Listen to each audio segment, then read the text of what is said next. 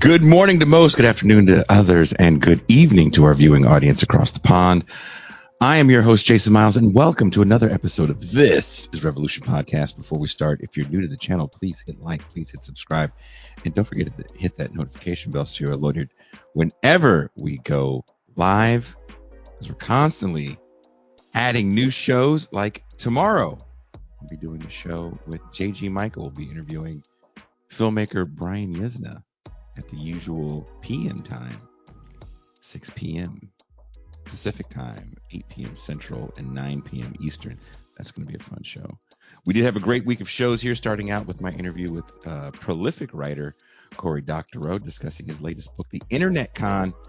Then we did something we usually don't do. We usually share this for the Champagne Room. We did a call-in show, and we gave the listeners the floor, and that was great. I was actually really shocked about what you guys wanted to talk about when given the opportunity, and we did decide that we're going to do something like that probably once a month. It is a little costly on the phone budget. We blew through the entire month's phone call-in budget on that show, but I really feel it was worth it. I'm sure some of you noticed that there was a different phone number because we lost the last phone number. So I think we can keep this new one.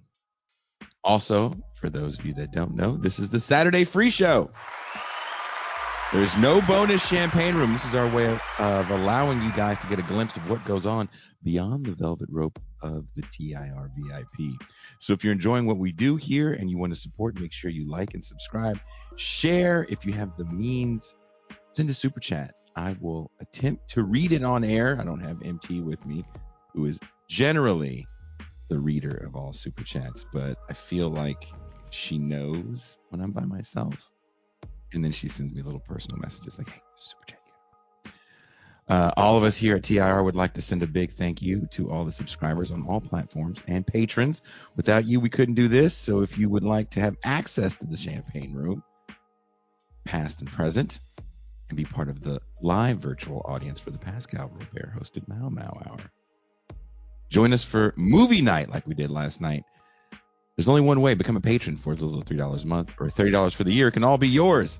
Also, I was so shocked that people hadn't seen the movie that we watched last night. We watched Nightmare on Elm Street 3. You guys voted for it. It won. Even Jeremy Salmon, who is the movie night director over here at TIR, he had never seen a Nightmare on Elm Street movie. I was like, you gotta be shitting me. But we watched Nightmare 3, which is probably the best in the series. I'm actually a fan of a movie that came out. We're going to be talking about horror movies between the years of 1990 to 94, kind of in honor of a really cool documentary series that is just releasing their latest chapter. It's called Searching for Darkness, and they did 3 parts about the 80s, and they have one coming out that we were trying to be a part of, but the schedule is just too busy to try to submit stuff. From 1990 to 94, and I started looking back on those years and was pretty shocked at what came out in those years. And the way they look at horror is kind of the same way I look at horror, where there's a lot of movies that maybe we don't define them as horror, especially something like Silence of the Lambs. I don't think Jacob's Ladder was definitely a horror movie. Natural Born Killers, California with Brad Pitt. We're going to talk about all that stuff. Someone says Frankenhooker in the chat, and I watched that movie. I rented that movie way too many times. You know, I'm probably like a lot of people watching the show that are of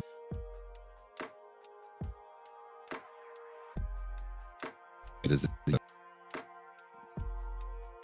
I would definitely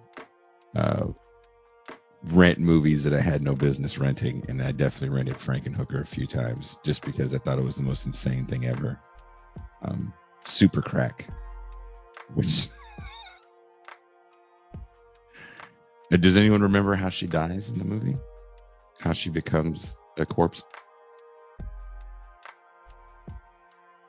A horrible lawn mowing accident.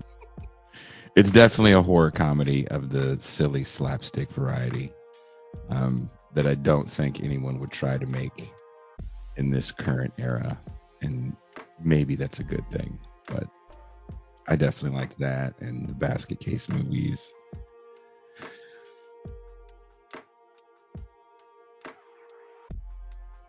Can you guys see me? Let me know because I'm having some issues here on my end. It looks like the internet's going in and out. They're doing construction to the unit next door. So I'm really hoping they don't interfere with the internet, as that's been one of the big issues here. Right now, we're literally just waiting for the guest to arrive.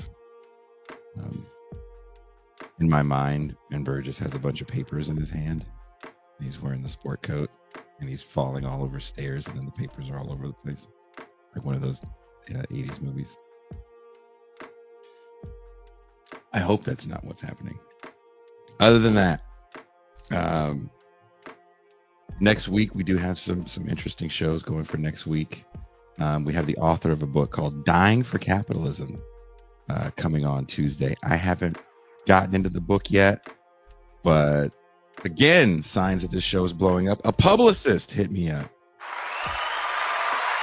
to get the author on, and it's got some really interesting blurbs from people like Noam Chomsky, saying it's one of the best books of the last 10 years. So very excited to talk about that. And then we're going to be doing another Red Zone because Mac hasn't been on for a while. So we'll be doing a Red Zone Wednesday.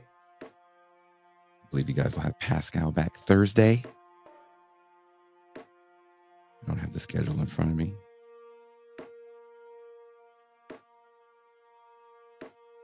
You guys are someone says Dead Alive. You know, I've never seen Dead Alive. It never seemed interesting to me. It didn't have cool box art.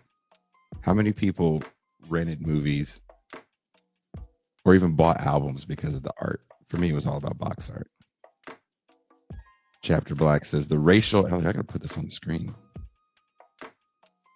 The racial elements of Candyman were weird as having this liberal white lady be who you emotionally sympathize with, while black people who live in poverty are portrayed as superstitious and prejudiced. Again, we talked about Candyman the other night. We'll probably talk about Candyman a little bit today. Candyman was not supposed to be about black people originally when Clive Barker wrote the story. It had nothing to do with black people. It had nothing to do with poverty, really.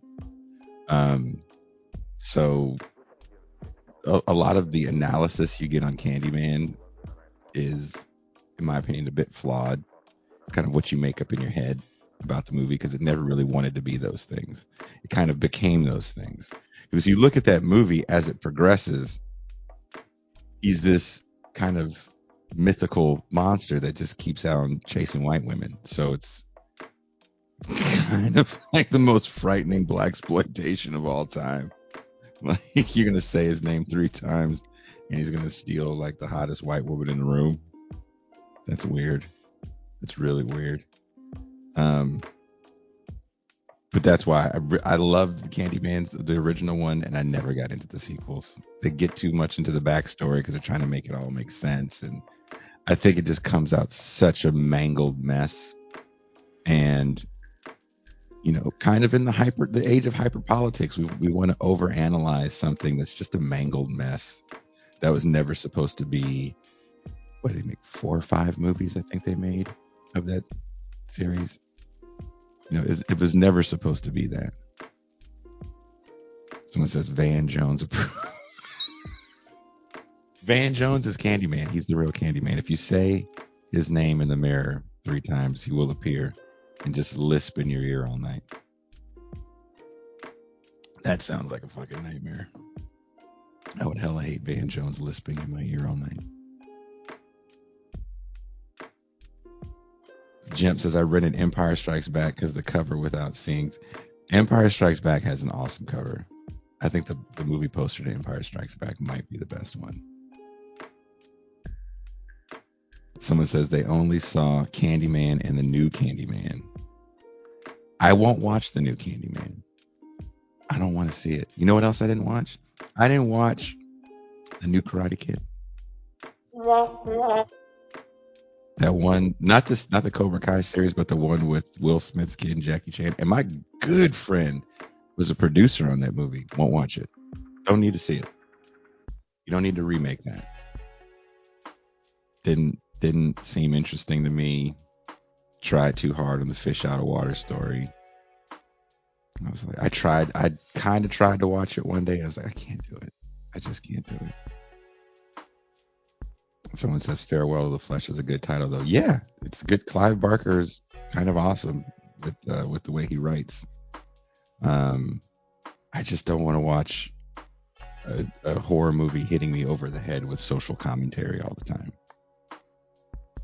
because sometimes it's just too heavy-handed. I think what made Candyman scary wasn't the social commentary, right? Because before I saw that movie, I think most of us, there was a thing that you say in the mirror. That's where Barker gets the story from, Bloody Mary, right? There's some thing you're supposed to do. We've all had a family member, a friend, mess with us, throw us in the bathroom after you say, you know what I mean? Lock the door. So we already are walking into Candyman knowing the mythology of the mirror monster, right? Nightbreed was 1990, and I watched Nightbreed last night, and it's a pretty good movie. Oh, I just got a text message. Oh, it's coming on now. Professor Burgess is getting the paperwork that fell.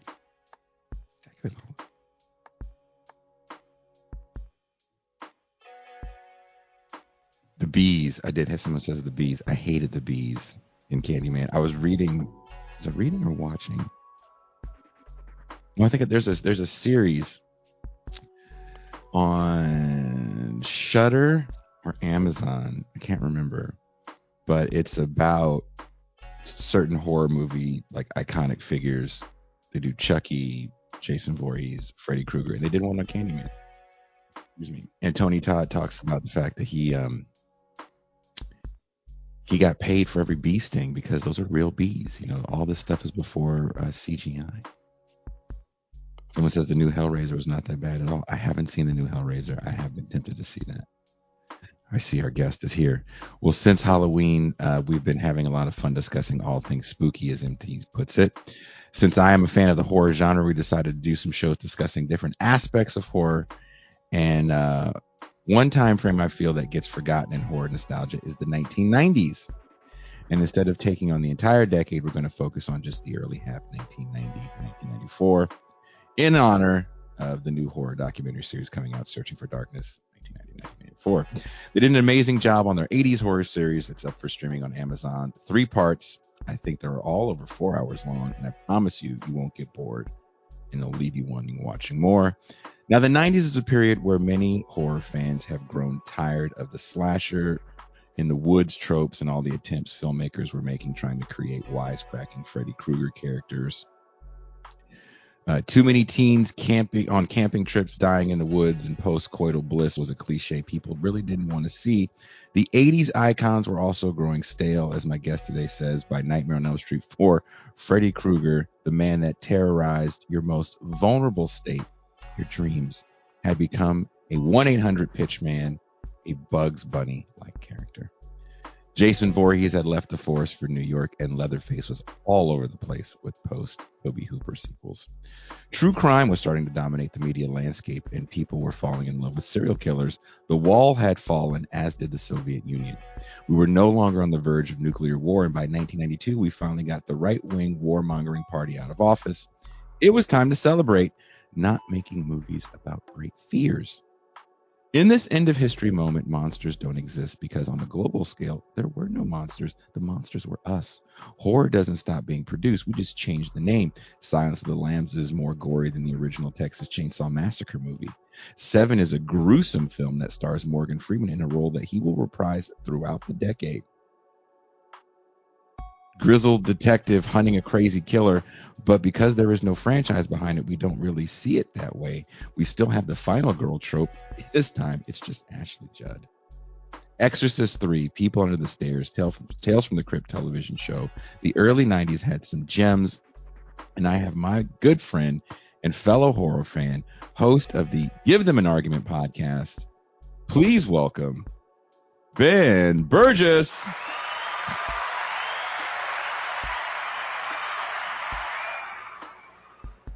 Hey, Jason. What's going on, dude? Not a lot. I am awake and doing shit, drinking coffee, at what I think to be earlier than I might otherwise be on a Saturday. I do. That's why I appreciate you. So you watched Nightmare on Elm Street 3 last night on the TIR Discord. We did. And you know what shocked me? Jeremy Salmon had never seen it before. Oh, no shit. I was a little shocked. There was a few people that had never seen it before. So what I like doing is when we watch movies like that people hadn't seen before, seeing their reaction to certain things. And of course, I think the people in this TIR universe are pretty fucking hilarious. So Yeah. I definitely was laughing myself silly reading a lot of the comments as people were watching the film. And I can't remember which person it was that kind of called out Nancy. They're like, dude, this chick came back and just got everybody slaughtered. She got all these kids slaughtered on her. She could have just stayed gone and maybe they would have lived. Yeah. So. No, that's I mean, it is interesting, right? Because that's like such a beloved movie for so many people. I love it, but it's got the song. You can't not love that. But Yes. it is, I think, objectively, it is at least like 30 to 40% of the way there already in terms of the Bugs Buttification of Freddy Krueger. I mean, like, you think about the first movie, and he's mostly silent, right? He has very few lines of dialogue. The first movie is just kind of creeping around the background. He's got his claws scraping against the furnace. And, by number 3, he's like sticking a girl's head in the TV and saying, "Welcome to primetime, bitch." Still rewatching that for the first time. I think since me and you watched it. Not that long ago, yeah. Greatest scene ever. For some reason last night I was brought back to being like 11 or 12 when I watched that in the theater, and thinking that was the most amazing CGI I had ever seen in my life. Yeah. And Freddy was the coolest person ever. And these aren't the first kind of anti-hero heroes for people, because they're not even anti-heroes. They are the bad guy that we root for in these movies. And I feel like they peaked at different points, because I think Jason Voorhees movies peak at Friday the 13th, maybe 5, Okay. depending on how you feel about the 5th one, where there's a different person that isn't Jason Voorhees in the suit, because they want to bring the series back. But I think 4, that series really peaks. I definitely think you can't really do much more with Texas Chainsaw after 2 rather. Yeah. And I mean, honestly, to my mind, Texas Chainsaw Massacre takes a nosedive about a third of the way into number 2. I don't mind 2. I do think it ends kind of whatever. I mean, my whole thing about 2 is that it started out looking like it was going to be such an awesome movie. At the beginning, there's the guy who's iced like on the road. It's like, oh, something different's going on here. They do all this setup that like everybody is gathering around town for the big game. There's the chili cook-off, that the cannibals are entering. And it's like, oh my God, this movie is going to be the cannibal family massacring everybody who's in the city for the big game. This is going to be on a different level. And then it's like, again, I don't know if they literally ran out of money or what happened, but about a third of the way to halfway through the movie, I'm trying to remember exactly, they're just like, you know what? Let's actually just go back to the house from the first one and do the first one again. If you read some of the stuff on that movie, and if you can find any interviews with Hooper talking about it, there was definitely a lot of fights he was having because he really wanted to make it a horror comedy. Yeah. And the late Dennis Hopper, did not like the film. Apparently, was kind of a bit of a nightmare to work with. Um, I see what you mean. I know there was a lot of editing things that they didn't like because Hooper had signed that deal with Canon Films, and he goes on to make I think some of his better work. Life Force might be one of his best movies. For those that haven't seen Life Force, definitely check that out. Um, but the canon period for a lot of people for Toby Hooper is a little all over the place. Uh, I think he does Invaders from Mars as well during the canon period. Um, I don't mind those movies. I think Life Force is really good. I think Texas Chainsaw 2 kind of sets you up for what you're going to see from Hooper, which is like you don't know what to expect with that guy. Like, let's remember this is the guy that directed Poltergeist, uh, which really changes the game. And um, I don't know. I don't look. I think we have different opinions about 2. I don't mind uh, it as much because I didn't. I watched 2 first and then the first one. oh, I see. I'm Yeah. not going to lie and say I watched the first one first in Uh, 1975 before I was born.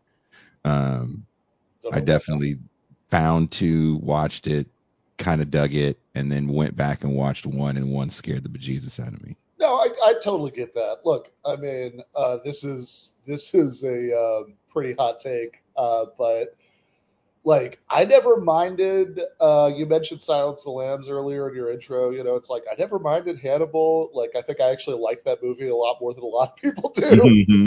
Mm-hmm. Because even though Silence of the Lambs later became one of my favorite movies, I've watched that thing many, many times. We were talking about this last night. We were talking about what we are going to talk about today, and I was like quoting verbatim. It's been decades since I've seen this movie, but I was quoting verbatim, That blew right? me away. I was like, holy shit. But so even though it became my favorite, one of my favorite movies, that I obviously like, so I think Silence of the Lambs is about 10,000 times as good a movie as Hannibal. I don't think there's any question about that. Bizarrely enough, I actually watched Hannibal first. I watched that while I was in the theater, and then I was like, oh, I should go back and watch so it's like because of that, I got to sort of watch it as its own thing. Mm-hmm. And I didn't have the experience I think a lot of people did, where it's like, oh, they have this like immortal classic in their minds, and it's like, what the hell is this? Yeah, that's kind of how I feel about certain things, more so cartoons than movies.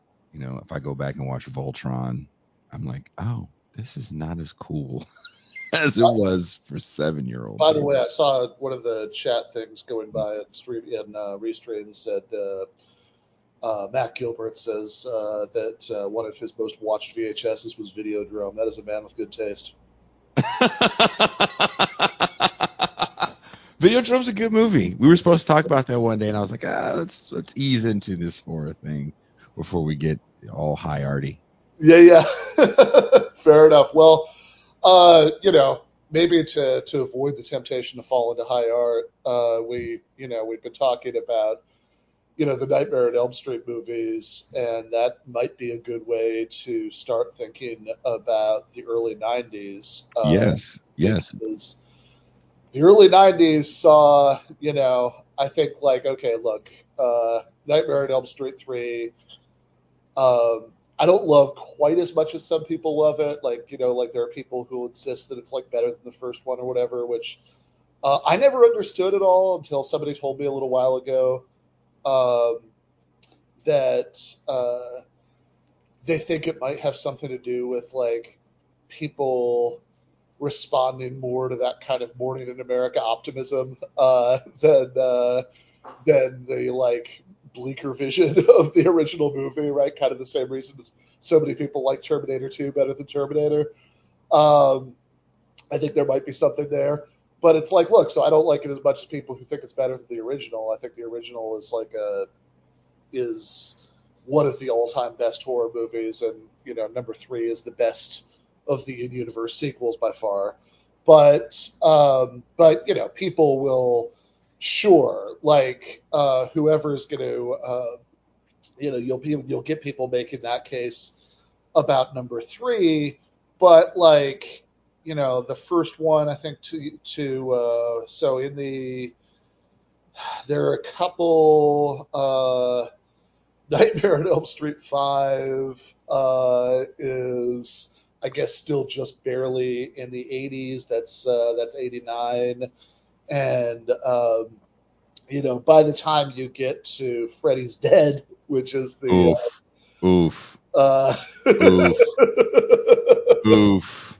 yeah, that's the first actual 90s one, right? That I was just looking at. It looks like they didn't Yeah. make one in 90s, so the first 90s one is Freddy's Dead.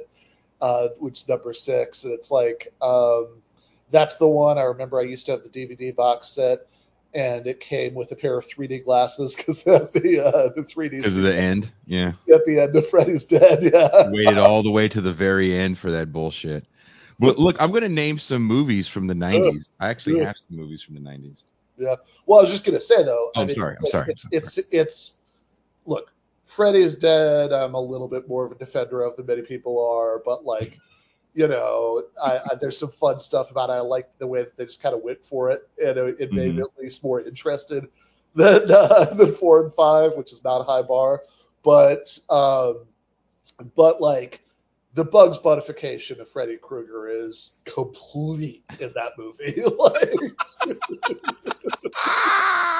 it is complete. And so it is interesting that you also do get within our time period we're talking about today another Freddy movie, not in universe. It's the Meta Freddy movie, New Nightmare, and which they are explicit in the dialogue is about okay, this Bugs Bunny with birds isn't scary anymore. So like this is the darker, more real. They have to associate it with the real world somehow to make it scary again, which I think goes with some of the trends you're talking about true crime and serial killers and all that stuff. But you got a list. So we have to remember that Freddy isn't the only sequel that we see in the 90s. Jason Voorhees is also in the 90s. One of your favorite films is a sequel in the 90s, Gremlins 2. Oh my God, yeah. Um, Gremlins 2 is Gremlins 2 is so good. It's definitely stranger to go back and rewatch now because it's not the bad guy exactly, but the ambiguous guy in the movie is a very thinly disguised Donald Trump. Like to the point that if you look at them side by side, his in-universe book, I Took Manhattan, has the exact same cover layout as The Art of the Deal. They did that on purpose. Yeah. They wanted it to be Donald Trump. They were so mad apparently at having to make the sequel that they just kind of went for it, called out studio culture, kind of called out corporations in that movie. Again, that to me is one of those movies. There's still some guys from the new left over. That Joe Dante, John Carpenter, kind of. I don't even want to put Wes Craven in there because he's kind of all over the place politically. But those guys still make movies with a little bit of underlying messages in the late 80s, early 90s. Of course, Carpenter does. Which is one of the reasons that Gremlins 2 is maybe holds up better and is more interesting because, like, in a weird way, it makes sense to me that Gremlins 2 and Freddy's Dead were made in the same era. They're both kind of these over-the-top, like, absurdist mashups of the original Freddy property. It's because when I'm looking at a list right now of movies from 1990 to 1994, Yeah. And a few people have mentioned the television series It. And last night, me and Ben were talking about Stephen King. Stephen King was all over the place in the 80s, but definitely on the big screen. I think the only way people thought they could see Stephen King was on the big screen, right? Even going so far as to give him coked out director's privileges. Oh my So God, the maximum overdrive. Maximum Overdrive, yeah. Yeah, yeah. Which is like also like, look, I actually really like Stephen King. I've been I've been going back and reading it again, but but I don't. It's so confusing to me that anybody would think he would be good at that. Like, what tells you that this is within his skill set? Right?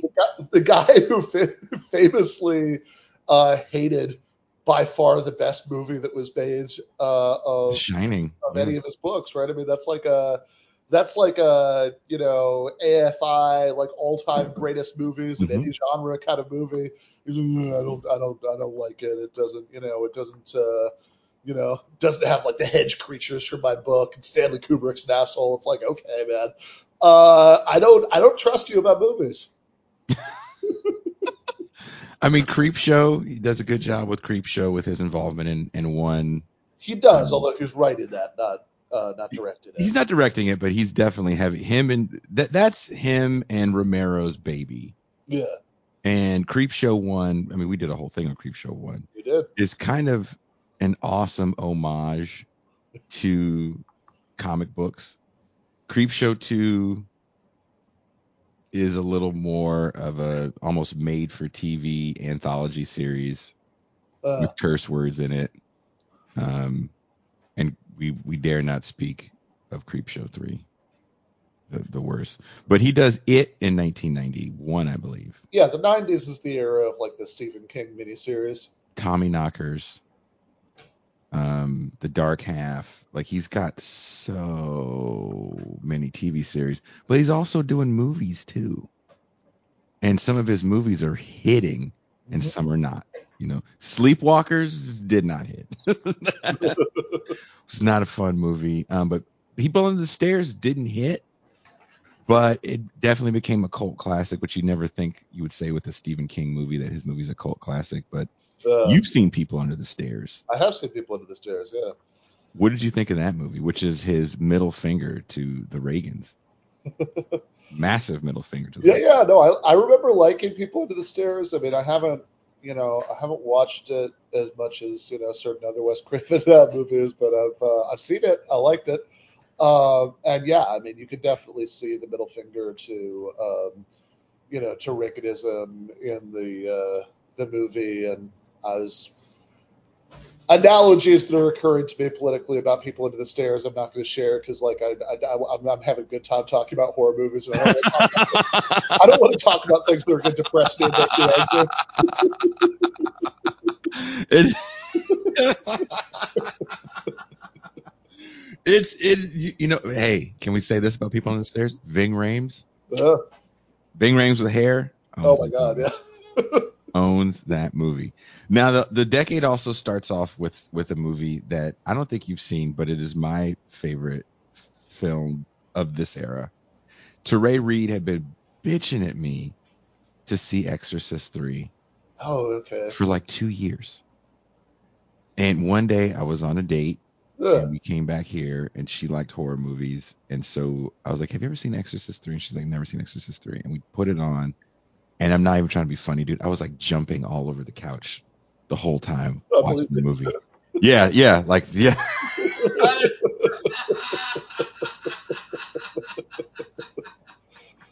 Maybe that's why she didn't come back. She was like, this guy's too screamy.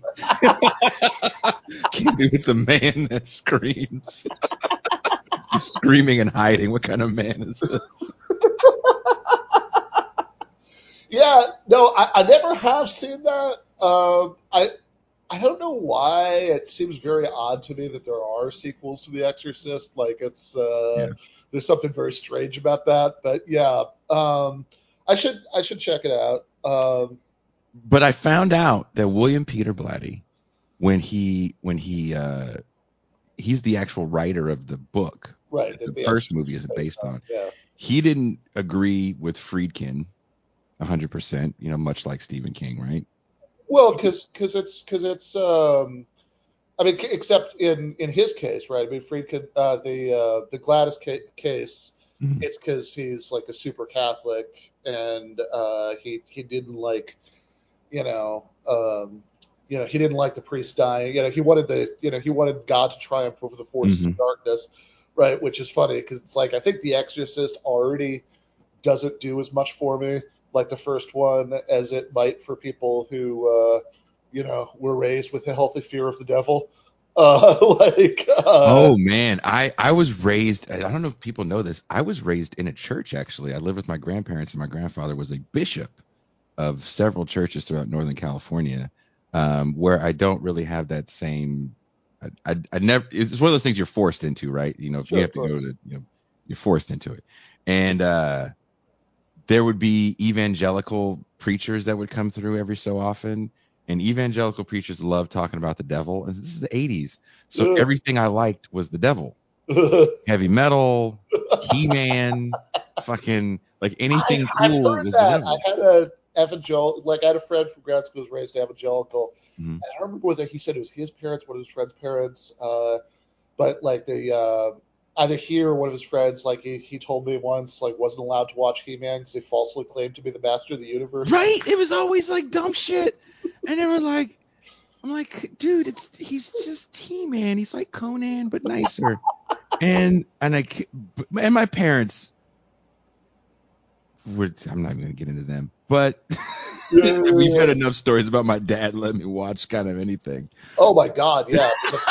The first like because I was doing on my show for a while during like I don't know mid-pandemic when it was like super easy to book people all the time. Like we had I was doing like weekly movie shows. Now it's like once every month or two we can get Mhm. something together with you and Trey. But like doing like these weekly movie streams with a bunch of people and for the first like six of them, none of these are family friendly movies. And for the No. first like six of them, Jason's always like, "Oh yeah, no, my dad took this to me. He took me to see this when I was like 4." I was like, "Really? Yeah. Jesus Christ!" My dad is he's an interesting cat. He's an interesting cat. I'll leave it at that. But The Exorcist scared me. So for those watching in the States, before we had satellites and everything like that, you would have your three major networks and then like local stations, UHF stations. And Yeah, UHF stations used to always play The Exorcist, Salem's Lot, a lot of these older horror God, movies a few times a year.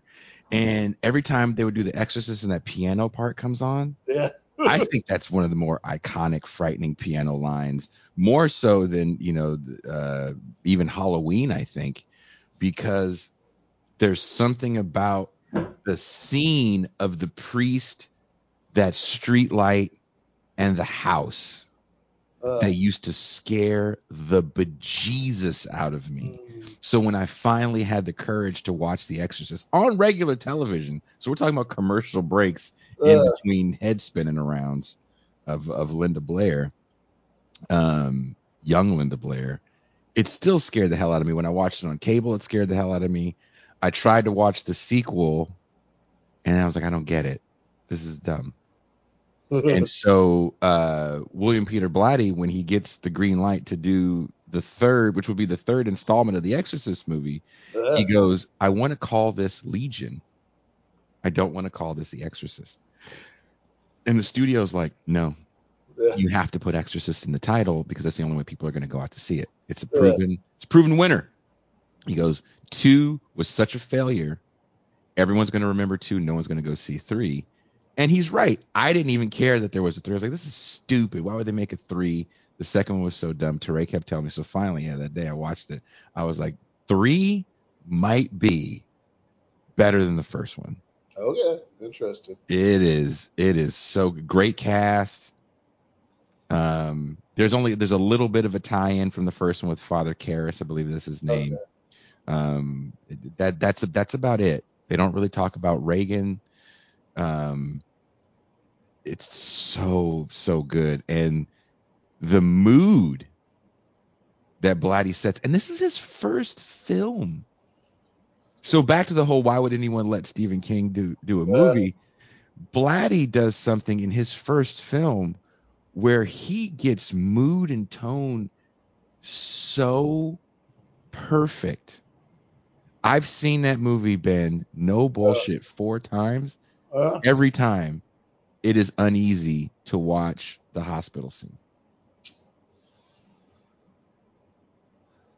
You know, I'm going to go up. You're having a debate. Let's pitch this.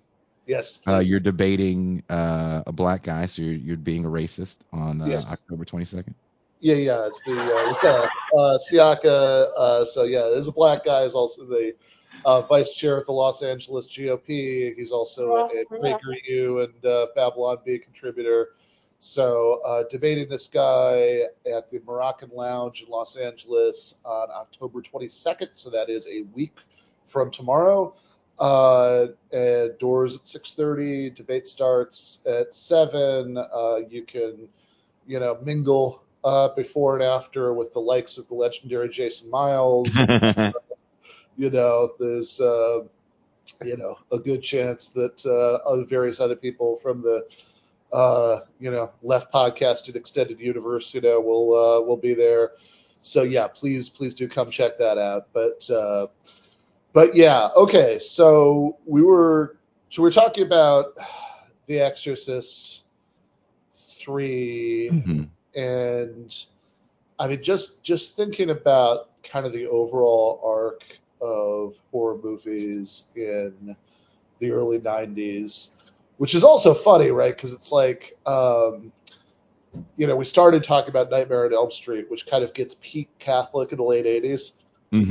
Right? Like that's where that's last night, Amanda, is her name Amanda Kruger? Yeah. That's I'm teaching a in-person class this semester at this college in Burbank that apparently used to be a convent, and the day I started teaching there, I had lunch with the department chair, and he told me that it's on like some list of haunted colleges. So between the two facts, convent and haunted, I keep expecting to see Amanda. I haven't seen her yet, but yeah, like there's a teensy little bit of Catholicism in one. You've got a little bit of stuff with crucifix talk and stuff like that, but it's like just a dash of Catholicism. And then obviously with 3, I mean they introduced the the ghost nun, right? And then 4 is 4 the dream child, or is that 5? 4 is the where the kids do the funniest teasing ever that I don't think kids would ever do. Son of 100 maniac, yes. Son of 100 maniac. Yes. Who does that? Nobody. What kids would be like, ha, your mom totally got fucking assaulted at a mental institution by a bunch of people. Yeah. And you're the offspring. But yeah, 5, I guess, Dream Child is where, so that's like 89, and that's where the Catholicism is turned up to 11. I mean, that's like whatever. It's a movie to a large degree about a fetus. But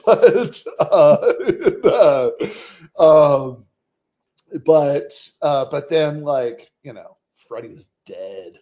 Like there's none of that in there. And in the and certainly in New Nightmare, I mean, part of the this is going to be this more real, terrifying version of that. There's no, in a way, right? I think New Nightmare is kind of anticipating the meta horror of that, like you get later in the decade, right after the period we're going to be talking about, and even into like way later, right past the 90s, shit like Cabin in the Woods. But I think it is part of the same kind of, so even though Exorcist 3 is in this period, right? I mean, I think overall there is a certain like backing off from the kind of ghosts and ghouls and and like cosmic stuff that dominated 80s horror. And I think if we look at this moment too as when the Exorcist type movies are coming out, they're really slept on and they don't do well at the box office. Blatty goes on to say that the studio said, well, you're right. Maybe we should have called it Legion and it probably would have done better. And, in my monologue, I talk about these Morgan Freeman movies. If those movies come out in the 80s and they would have hit, he would have had a name and they would have been, kind of Indiana Jones style, but for detectives. Yeah.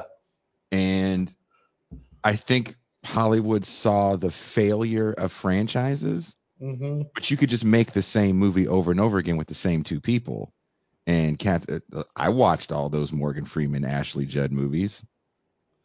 Yeah, right. Because it's you get like, even though it doesn't have the same name on it, you see those guys in the preview. You kind of see what they're doing. You're like, oh, cool, another one of those movies. Yeah, and you just you dig it or you don't, right? And I think that kicks off with Seven. Yeah, And then there's a whole bunch more like that. Maybe Seven, I think, is the only one maybe you can call a horror. It's pretty gruesome.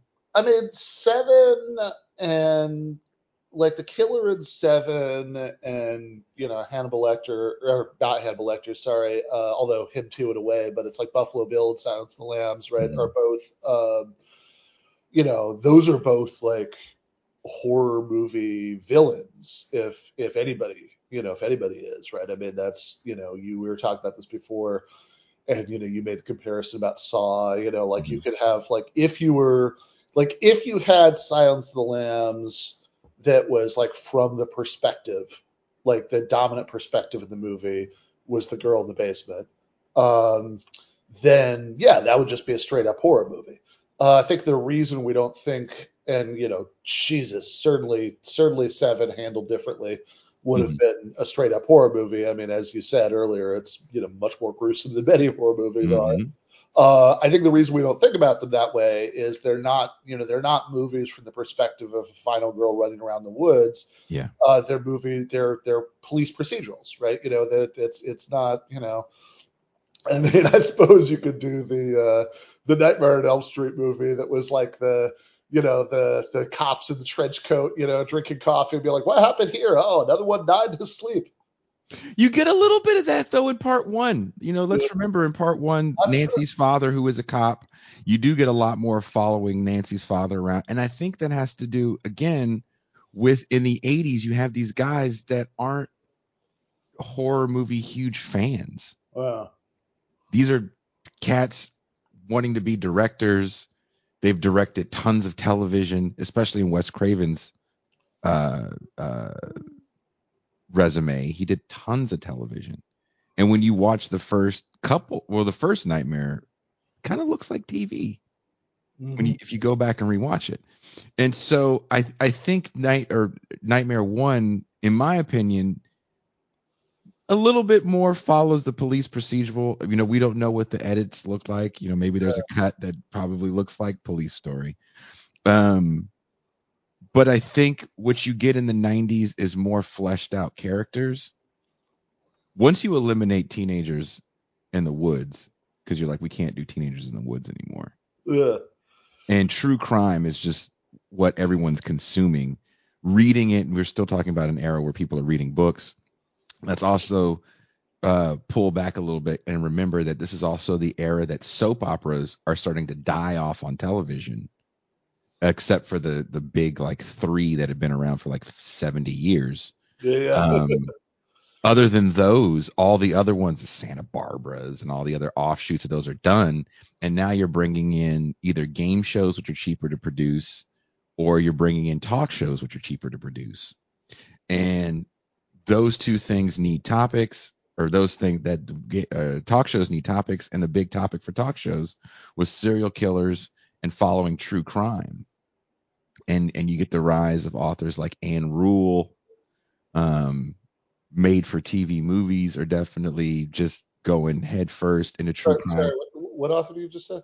Anne Rule, Okay. not Anne Rice. Anne Rule wrote tons of true crime, Okay. small Yeah. sacrifices stuff. Yeah, you were reading Stephen King, dude, and I was reading, The Housewife, Suburban, true crime BS, because there was no A&E in 1980, whatever that year that was, 88. Um, so these movies to me kind of fall in line with what everyone's consuming in the era. Um, but I just think they're horror movies. This is just how horror is going to look for a while in the 90s because we've moved beyond the cookie cutter kids in the woods, Or and now the police at the very procedural is least, horror. it's like it's a stage in the development of what horror movies become, right? Like Mhm. this is sort of I don't know, Hegelian dialectic to this, right? You know that it's like on the that you get in the period we're talking about, right, in the early to mid '90s. There's this retreat from the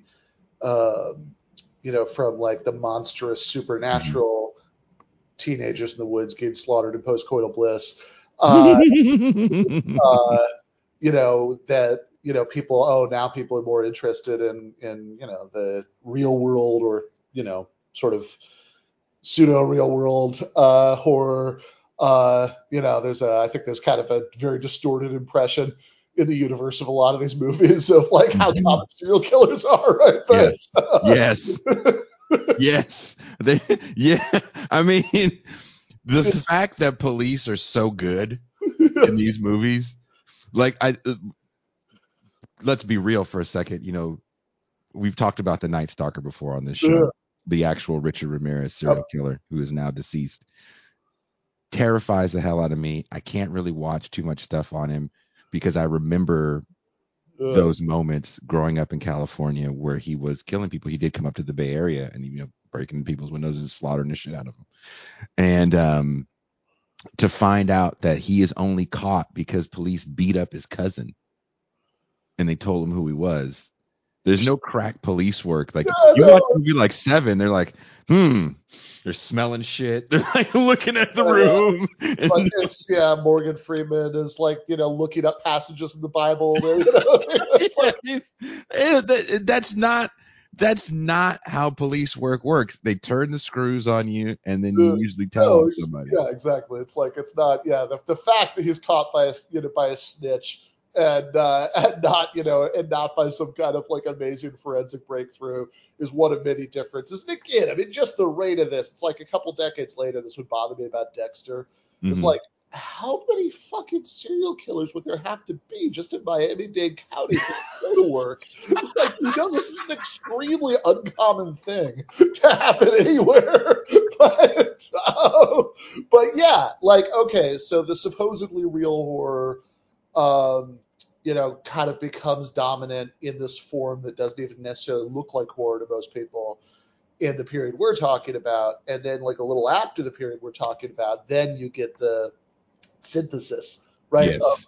Yes. of the two, that you restore the the screaming teenagers, dying in postcoital bliss. Usually not in the woods anymore, usually in like a suburb, but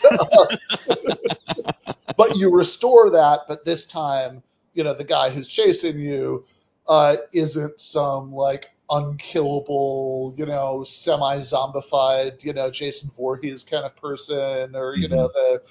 or like it's not a demon, it's like it's just a serial killer who's wearing a mask that reminds you a little bit of '80s slasher movies. I, I don't want to get too much into Scream Uh, because that is Later, 96 and yeah. on. But I do have to say that I agree with that 100%, that what we're building up to in the 90s, I think, is the box office failures of guys that kind of made some of their better work in the 90s. I think John Carpenter's trilogy of movies that he does, was it In the Mouth of Madness? What's the other one that he does? He does a few movies in the 90s that a lot of people don't watch, but they're really, really cool. And they kind of are mixing practical effects and the early stages of CGI and crazy stories that are just kind of, they've messed with your head. Okay, so Um, the movies that John Carpenter makes, the time period we're talking about, are Memoirs of an Invisible Man, 92, In the Mouth of Madness, 94, and I guess if you want to count this is getting to be a little bit later, but like in the middle of the decade, there's Village of the Damned in 95 and Escape from LA in 96. oh, Escape from LA, I did not dig. Um, Then but when you look at some of these films that these guys made, they get slept on really hard. Even Wes Craven's New Nightmare doesn't really do all that well, even though I thought that was probably one of the better movies of that oh, series. oh, no question. I think that was like at least like honestly to me that's like tied for second place with number three. I mean like Oh yeah, that is such a fucking good movie. such a good movie. I remember we were watching, I just kept going. I was just like, whoa. I was like, whoa, I can't believe it. Whoa. Um, that by the time you get to Scream, which is calling out the cliches of the past, doing this new thing where they're going to get the hot stars of small fledgling networks like Fox. Uh, Now we look at Fox some 30 plus years later as a major network. Fox was not part of the big three. They were a new network, a lot of true and crime stuff. That's yeah, cops. Yeah. And the WB and the CW, those were small networks, but they were making these teen shows, and that's all you got in that era was, okay, let's, instead of making the monster the big thing, we're going to pull a Alfred Hitchcock and get the biggest star we can at the time, which was Drew Barrymore for Scream. We're going to kill her off in the first 20 minutes. It's going to F your head up. You're not going to know what's coming. yeah. And then we're going to fill it with a bunch of people that you might know from some mildly successful shows on Which these was kind of the cable. move for like all the movies that came in the Mhm. wake of that, right? I Oh mean, yeah. those movies were all filled with TV people. And they were the front of the box. So no longer was it the fear of this looks scary. It was brooding faces of pretty people on a box, and then everybody needed to do that real up close shot that Yeah, Wes Craven does in Scream, and all those totally. movies to me look the same too. Yeah, look, and I've got a lot of nostalgia for some of those movies. Certainly the original Scream. I even watched the first couple sequels to Scream many more times than deserve to be watched. But I still really like the first one. Mhm. I know what you did last summer, which I have seen those sequels exactly one each, and I don't know why I don't watch them, but I've seen those. But like once every year or two, I'll get the itch to go back and watch. I know what you did last summer. The even even Urban Legend, which despite the nonsensical final reel, Mhm. it's like, look, if nothing else. It's Freddy Krueger as a professor in a tweed jacket. You can't not like that, right? So it's like all those movies have a certain atmosphere to them that I respond to, and maybe I just watch them at the right time in my life. But yeah, exactly. But yeah, it is definitely the 90210ization of the slasher movie, especially like the three movies that I just named are like it's a little bit like how we think of like I don't know, like the early mid 70s is this era of like amazing music, that it's like, oh my god, it was just fucking better then. But then you actually go back and look at the top 40 like Billboard charts Yeah. from that era, and it's like, oh, most of this is, I mean, you've never heard of, and if you go back and listen to it now, it's like, oh, this is kind of shitty, right? Like, Yeah, there's a lot of AM Gold in the 70s that's selling tons of records. Yeah. yeah, so it's like, oh, right. It's not that it was this era of uniquely amazing music. It's just that the only things we remember from it Hmm. were really good, right? So it's similar. It's kind of similar. It's like I mean, the three look. And don't get me wrong, it's not even a one-to-one comparison. I mean, I'm not asserting that like I know what you did last summer is the Led Zeppelin slasher movies, right? But it's I but think it's the Sammy Hagar Van Halen era of slasher movies. I like that. That actually kind of works. But yeah, like, but even those few that I just mentioned are, you know, are the ones that, you know, kind of hold up the best relative to that crop. But there were a million movies that with like, you know, CW, people, well, okay, people who are 35 on some CW show playing a teenager or a teenager that was being killed by some extremely forgettable, Yeah. like person who turned out to just want to be their friend, be one of their friends. And there were so many of those movies that like nobody remembers and they don't deserve to be remembered. And, but like, which I guess, whatever you can say of any era, but I feel like that one maybe in particular because the elements that were going into that synthesis, I think might have really lent themselves towards a lot of particularly forgettable movies.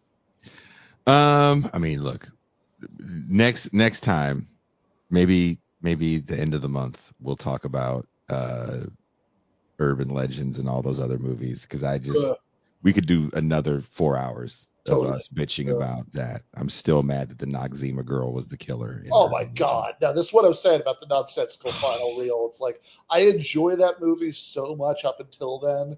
Yeah. And when they get to that, it's like, no, she fucking wasn't. Yeah. I remember screaming. I was like, wow. How? She was lifting people up. She's like, yeah, really big.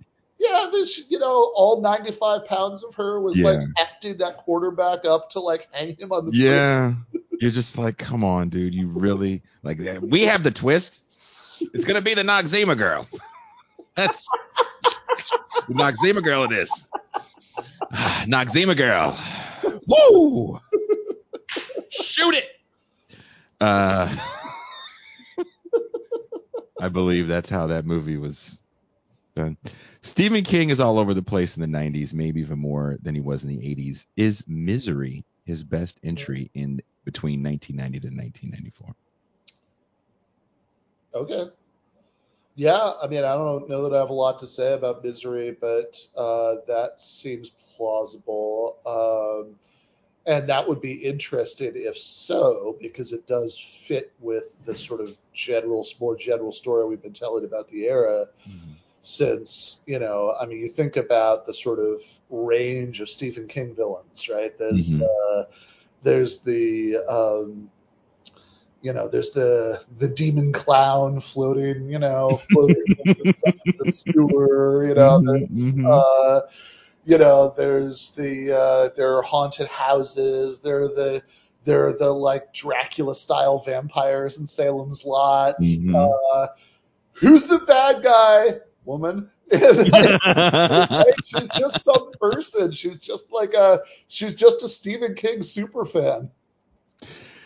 I think what's that Eminem song, Stan? Yeah.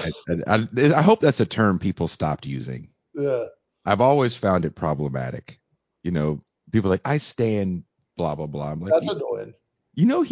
That's about him killing he kills his baby's mom in that, right? That's the epitome of like domestic violence. No, we're gonna okay, whatever. That's fine. Times have changed, I guess. But she's like the first Stan that I can think of in a movie where it's so realistic to a certain point, right? Mm-hmm.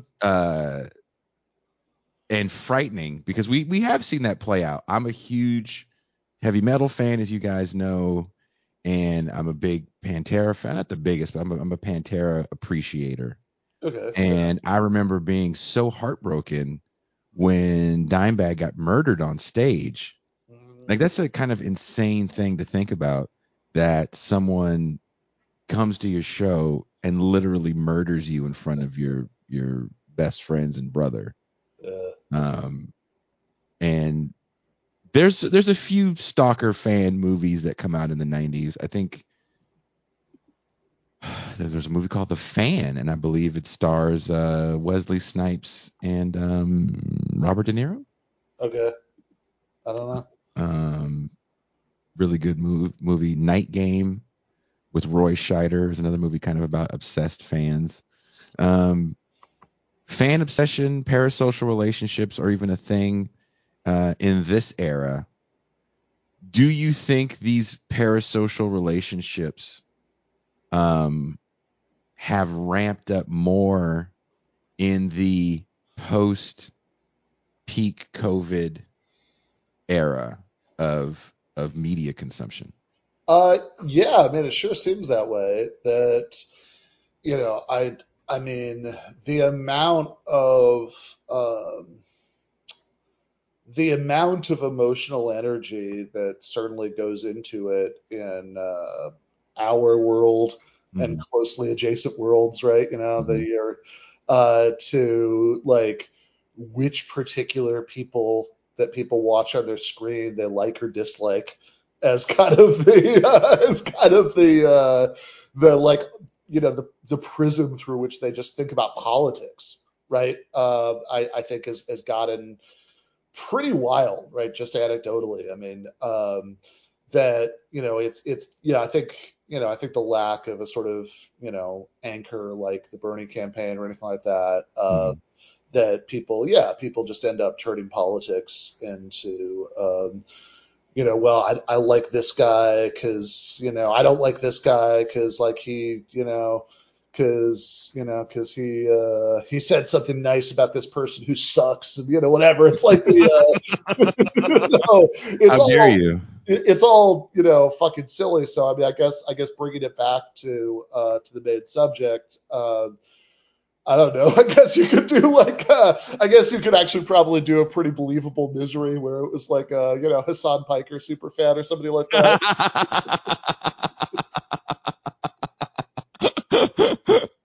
um, I it's interesting because we don't see who's listening or watching. Yeah. I have no idea Yeah. You who always kind of listens or forget watches. that people do, right? Like it's, Yeah. like you're out about in real life and somebody starts talking about it. You're like, oh, right. Yeah. This is a thing that's broadcast, that like that goes out to people who watch it. And, like, Like I'm not famous enough where, Ben is. But I'm not famous enough to like go outside and someone go, "Oh, you're Jason from blah blah blah," right? I'll bet if you didn't live on a dirt road in Mexico, it would happen more than you think. Maybe. But Maybe. But look, I spoke at a college, you were there, yeah, and we're doing the thing, and people forget that again, I don't see you. I don't know what you look like. I don't know who you are. I may have interacted with you on a chat, but I don't yeah, know if you don't come up to me and say, "Hey, this is, Butt Nugget 45." Oh, BN 45, the homie. I don't know yeah, who the fuck you are, right? yeah, And I'm talking to someone and they were just like, "Oh yeah, yeah, but I watched that Champagne Room." And I'm like, "Oh, oh." And it kind of my first thing yeah. is I get weirded out there. It's like, "Oh, you could have said that up front. I wouldn't have been like a dick to you." I'm pretty chill. Yeah. Uh I mean, there is the kind of person who will introduce themselves as like, "Hey, I'm Mike Smith, butt nugget 45."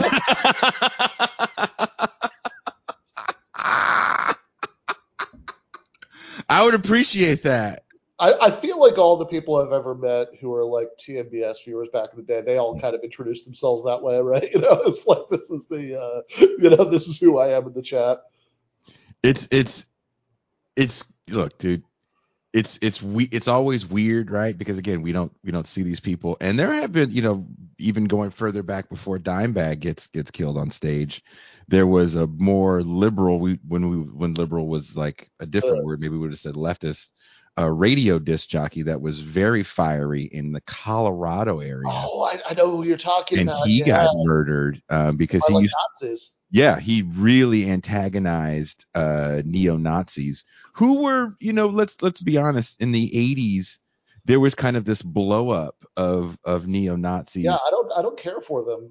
Like I know we're having a nice discussion about horror movies, and I shouldn't do too many controversial political takes, but like I just don't like the Nazis.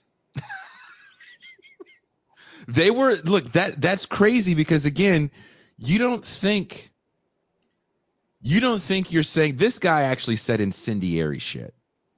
He had his couple hour show and he was yelling because that's what you did on Sure. radio, right? You need to Yeah, get yeah. listeners.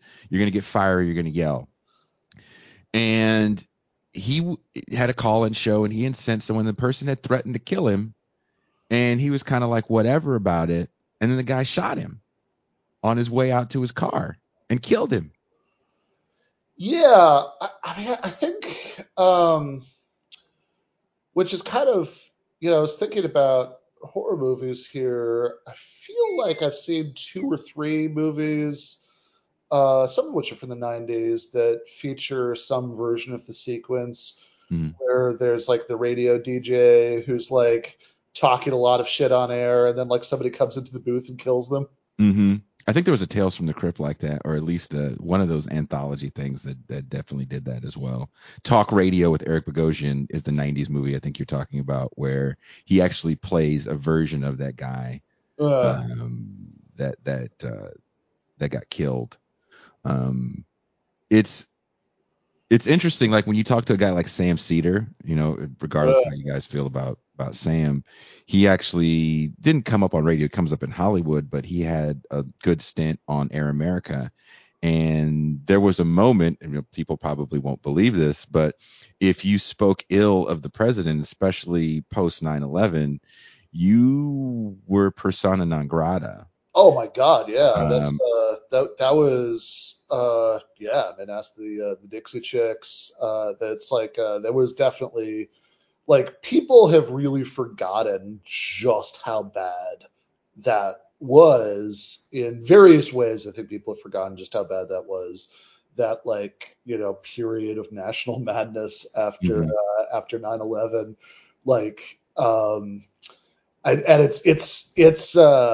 it's so weird to me. Like I saw all right, you're gonna have to start like a countdown buzzer or something to stop me from talking about this for 90 seconds because I've been mad all week and I don't want to be mad today.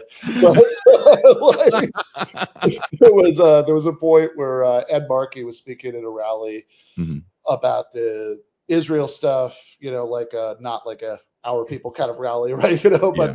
the other kind. And Mhm. but he didn't get the memo that you're not supposed to talk like this, so he used the word de-escalation. Mhm. And one of the other speakers, like 15 minutes later, is like chiding him for that. He's like, nobody told us to de-escalate after 9/11. And I was like, I fucking wish they had.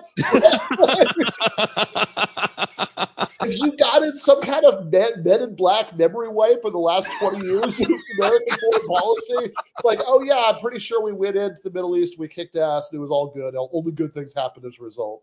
No, you didn't know? You didn't get the memo? Yeah. It's like, Jesus, okay, man. I mean, But those guys were saying what probably we wouldn't think is super incendiary now because everything is so broken up. uh, So you kind of miss the scale of who they were reaching. Even on a radio station that was that small, they were still hitting numbers on a scale that we can't even fathom right now. oh, totally, yeah. Um, and, Because it's that was how people like that was the. I mean, that's an era of like relative monoculture that mhm, people like you, because it's like now everything people listen to, and not everybody, but like people under a certain age, people with certain kinds of habits, right? It's all self-selected, right? It's like, oh, I'm a leftist, so I'm gonna seek out left-wing shows, whatever. It's like, no, look, you know what people listened to in this era? Whatever was on the radio. yeah. And there was only one place to hear left I mean, the talking amount of voices. Rush Limbaugh I listened to back then because it was what was on the radio. It was even if you listen to sports, you were going to get a right winger right after the game. There was no 24-hour sports radio yet until Jesus the 2000s. And and when I think about that time, I remember asking Sam, I was like, oh, dude, I would love to talk to Janine Garofalo. I think she's Yeah, kind of an interesting character. yeah, Um, she's had to me an interesting trajectory in Hollywood, right? And so I've heard her say some things about the roles that she's gotten. And I was like, I'd like to yeah. kind of talk to her more about her time on some of these shows. And Sam was like, you act like I got into her like that. Like, nah, it's hard to get a hold of that woman. And a lot of it has to do with what happened with them in the Air America days and the kind of threats they were getting. And that was a different time. And Yeah. you were getting some really serious I'm going to get you threats. Um it's a scary moment, man. And I think when you think about that and you watch a movie like Misery and you think about a guy like Stephen King, like what kind of hate mail Oh my was he God. getting? Because he was somewhat of a public figure. Like, people knew Well, he he's lived in totally a public Maine. figure. I mean, this is I think Stephen King, look, even now, right? Stephen King is somebody who, um, I actually don't think even now, right? That guy gets to be anonymous, right? Like, I think that's off the table if you're Stephen King. He has a very, distinctive look to him, whatever.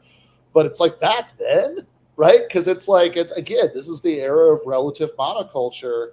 Not that everybody was reading, Stephen King books. As you said, some people were reading true crime books or whatever. But it's like, but a lot more people were reading a lot of books, Yes. and a ridiculous percentage of those books were written by Stephen King. I mean, that's kind of like the old joke about like airport bookstores. There's like the Stephen King section and the John Grisham section. John Grisham also was huge in the 90s, dude. Yeah, it So was. huge. So huge in the 90s. Um, I remember doing a class report on Misery before it was a movie on the Okay. book. I did my, you had to do like a book report Yeah, right. presentation. Remember, I did a book report presentation on that. And I remember the teacher being like, oh, God, no more with this kid.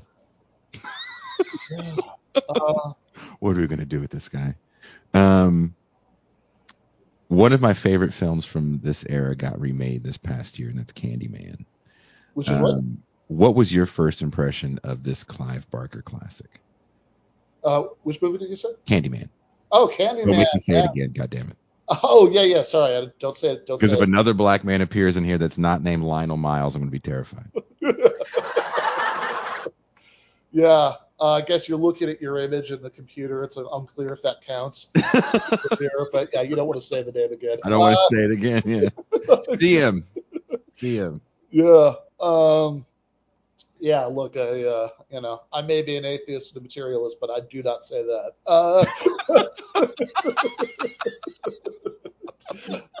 Oh, yeah. No, that is a really interesting movie. What year is that movie? 92? 92. Okay, yeah, yeah.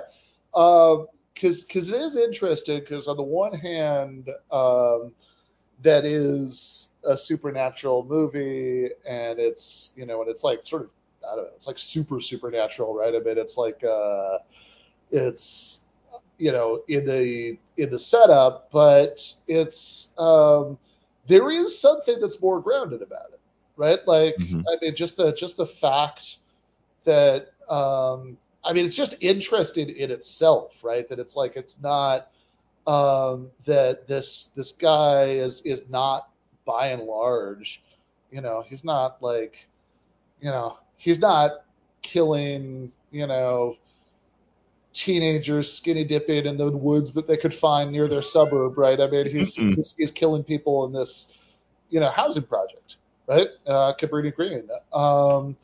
And so, I mean, that itself is probably the most kind of interesting shift just on the face of it. Um, that's represented in that movie that like feels different about the movie, but it's like, I don't know. There's also something about the tone that feels very different to me. Looking back at Candyman, that like it doesn't. I don't know. I mean, it just doesn't have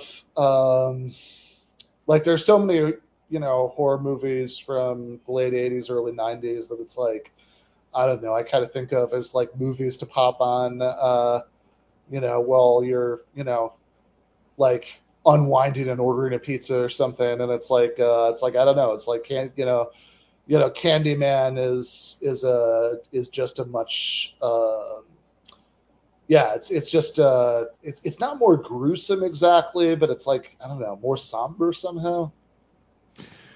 Um, I guess I don't know. Maybe I need to. It's been a long time since I we. watched it. I don't I need to I sit down. remember this very very vividly. There was a friend of ours in this city called Hercules, California, and we were watching. It was probably about 8 of us Uh, watching Candyman for the 100th time.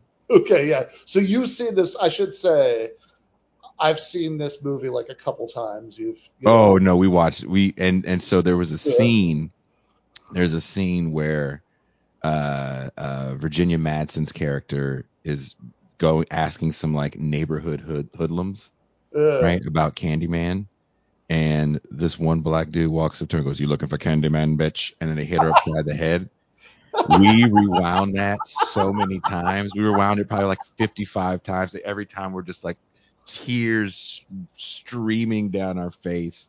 We couldn't fucking stop laughing. yeah. Um, Okay, and that's a good point. Like there is an element of the sort of over the like that kind of like gruesome comedy to it that I think coexist when I'm talking about. Somebody in the chat said it was like there's a sort of element that's like gothic romantic horror to it, which mhm. is totally right. Right? Oh, Like it's Clive Barker in a nutshell. yeah, and Yeah. this is maybe part of what I was trying to get at earlier, but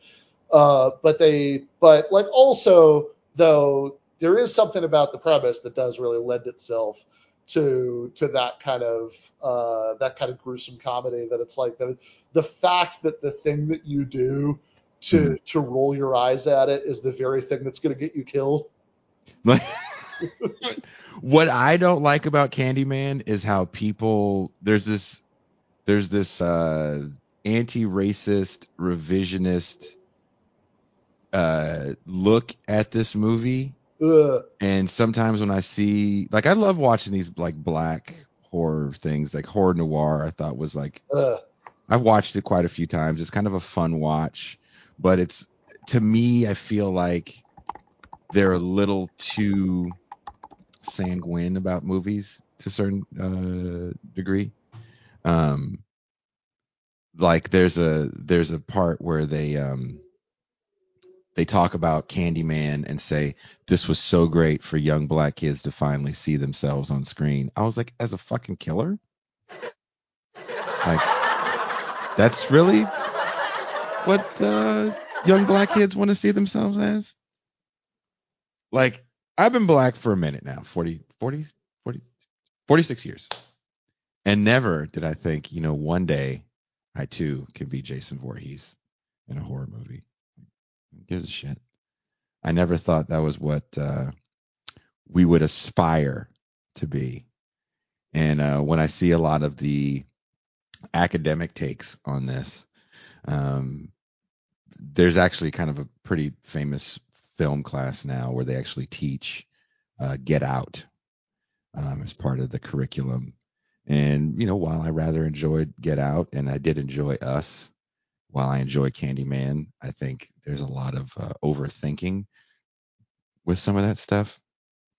And it's insane to me to say like, I would have what I want now is the Boondock style impression of Martin Luther King saying, I have a dream that one day young black boys and young black girls could be massacred by serial killers, not just young white boys and young I white have a girls. dream, Ben Burgess, that one day little black boys can have hooks for hands and pog white women to follow them all throughout the hereafter. I have a dream. They make white women different nowadays, Ben Burgess.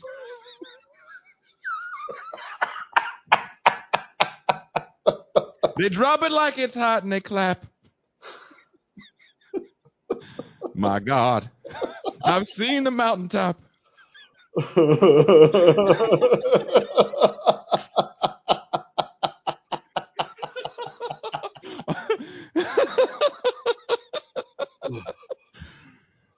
Sorry. Yeah. Sorry. Pog loving MLK is the new character we have here on TIR that is Nice. definitely designed for cancellation. I'm Yeah. I'm going full on, uh, just jumping with both feet in. to the cancellation pool, Sure. and I want it to catch on because Paul Gunner MLK. Like on his I think on his last album, Doug Stanhope has this whole riff about how mad he is that his name never came up in like the Me Too wars about comedy. Like he starts talking about like all the things that he did that people could turn into scandals, and he's like, "Come on, what do I have to do?"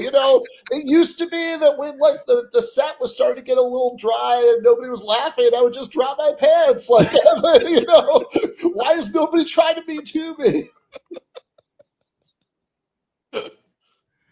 Yeah, there's so many movies do you think there's movies in the 90s in this era that can't come out today? I feel like outside of the crazy stuff that was more trauma adjacent, like Frankenhooker, yeah, you can't have another Frankenhooker, you can't have another Basket Case 2, you can't have another I don't know.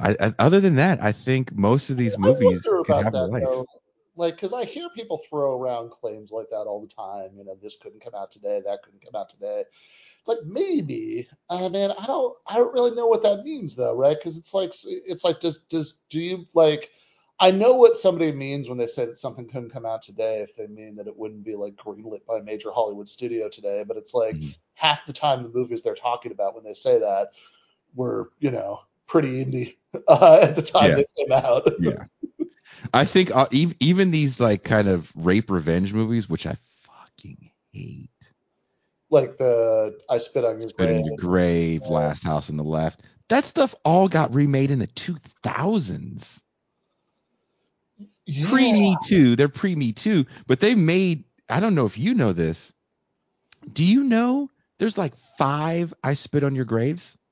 I actually did know that. I've only ever seen the first one. That was like one of those movies that um, I think I got, or my friend Les might have gotten from, at the Video to Go in Lansing, Michigan. They had like a bin of like Mhm, movies they were like selling outright for $1, mhm. and I think that may have been a discovery from that bin.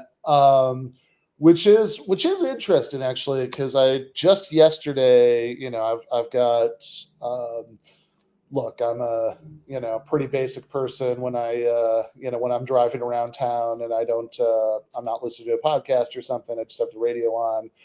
Oh, it's always KLOS, the classic rock station, which is like a whole time capsule in itself. Mhm. And they were doing a thing yesterday where they're having people call in and tell them their favorite horror movies. And somebody said I Spit on a Grave, and I had to think about it for a second. It's like, is that a horror movie? I guess it is. It's yeah. I mean, I think of horror. I mean, Sean Moon said something kind of interesting earlier. He goes, I think, what's the drug movie? I can't think of the name now. Got to narrow it down, man. I know, such a doucher. Um, That one movie that was ever made by. Jared Leto, double dildo, double Okay. dildo.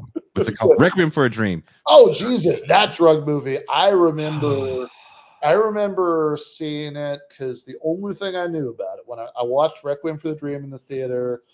I was living in Oof. Pittsburgh back then, and it's like the only thing I knew about it was that I thought the poster looked cool. I hadn't seen Mm-hmm. it, Mm-hmm.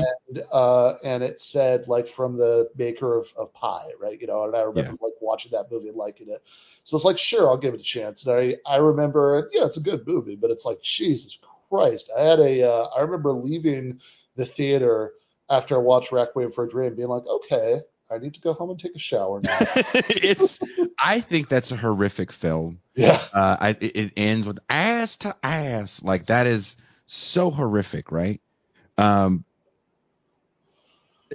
Again, I look at horror as anything that's terrifying. It doesn't have to be the whole movie. I don't need goblins and blood Uh, to scare me. I said this the other day. I think with Varn, one of uh, the scariest movies as a child was Pee Wee's Big Adventure. And Large Marge, gives him the ride.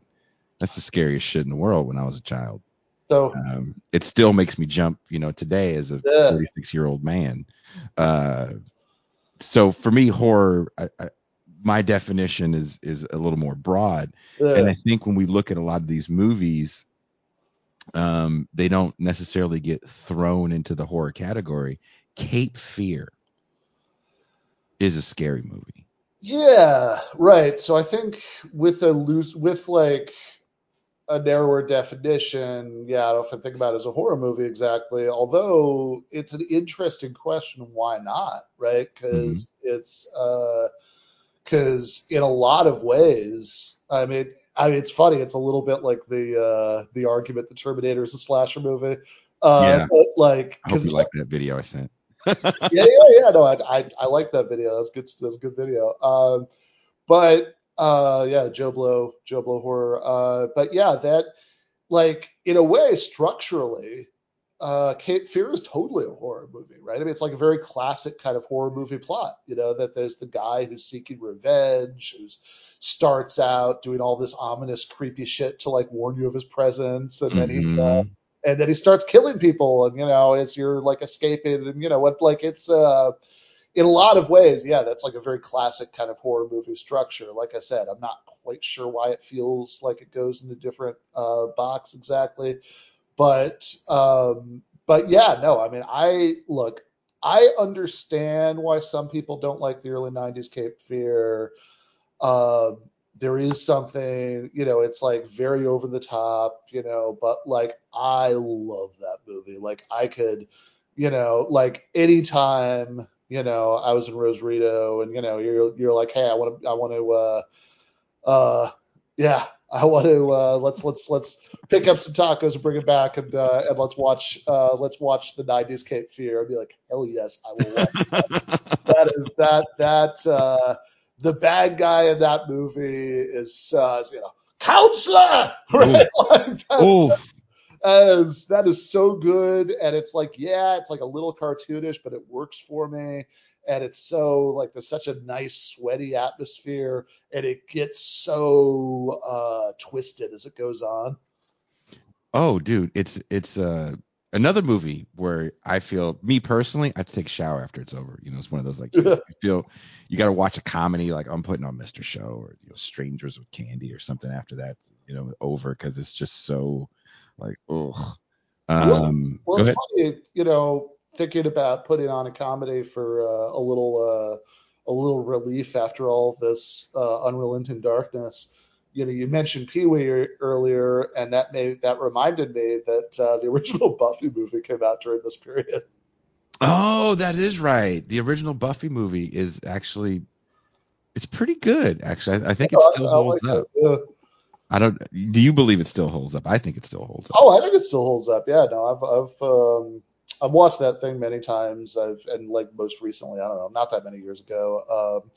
It's no, it's fun. It's fun, right? It's got um like yeah. I mean, it is just like a nice, fun horror comedy that yeah, I mean, I'm always going to enjoy that movie. The principal, who's what's his name, he was like Jimmy James in News Radio, right? It's the I can't think of the guy's name either. yeah, but who's like because it's already in the early '90s, this is the cliche, right? He's like he's like talking about he's like trying to tell the kids stories about like dropping acid at Woodstock and shit like that.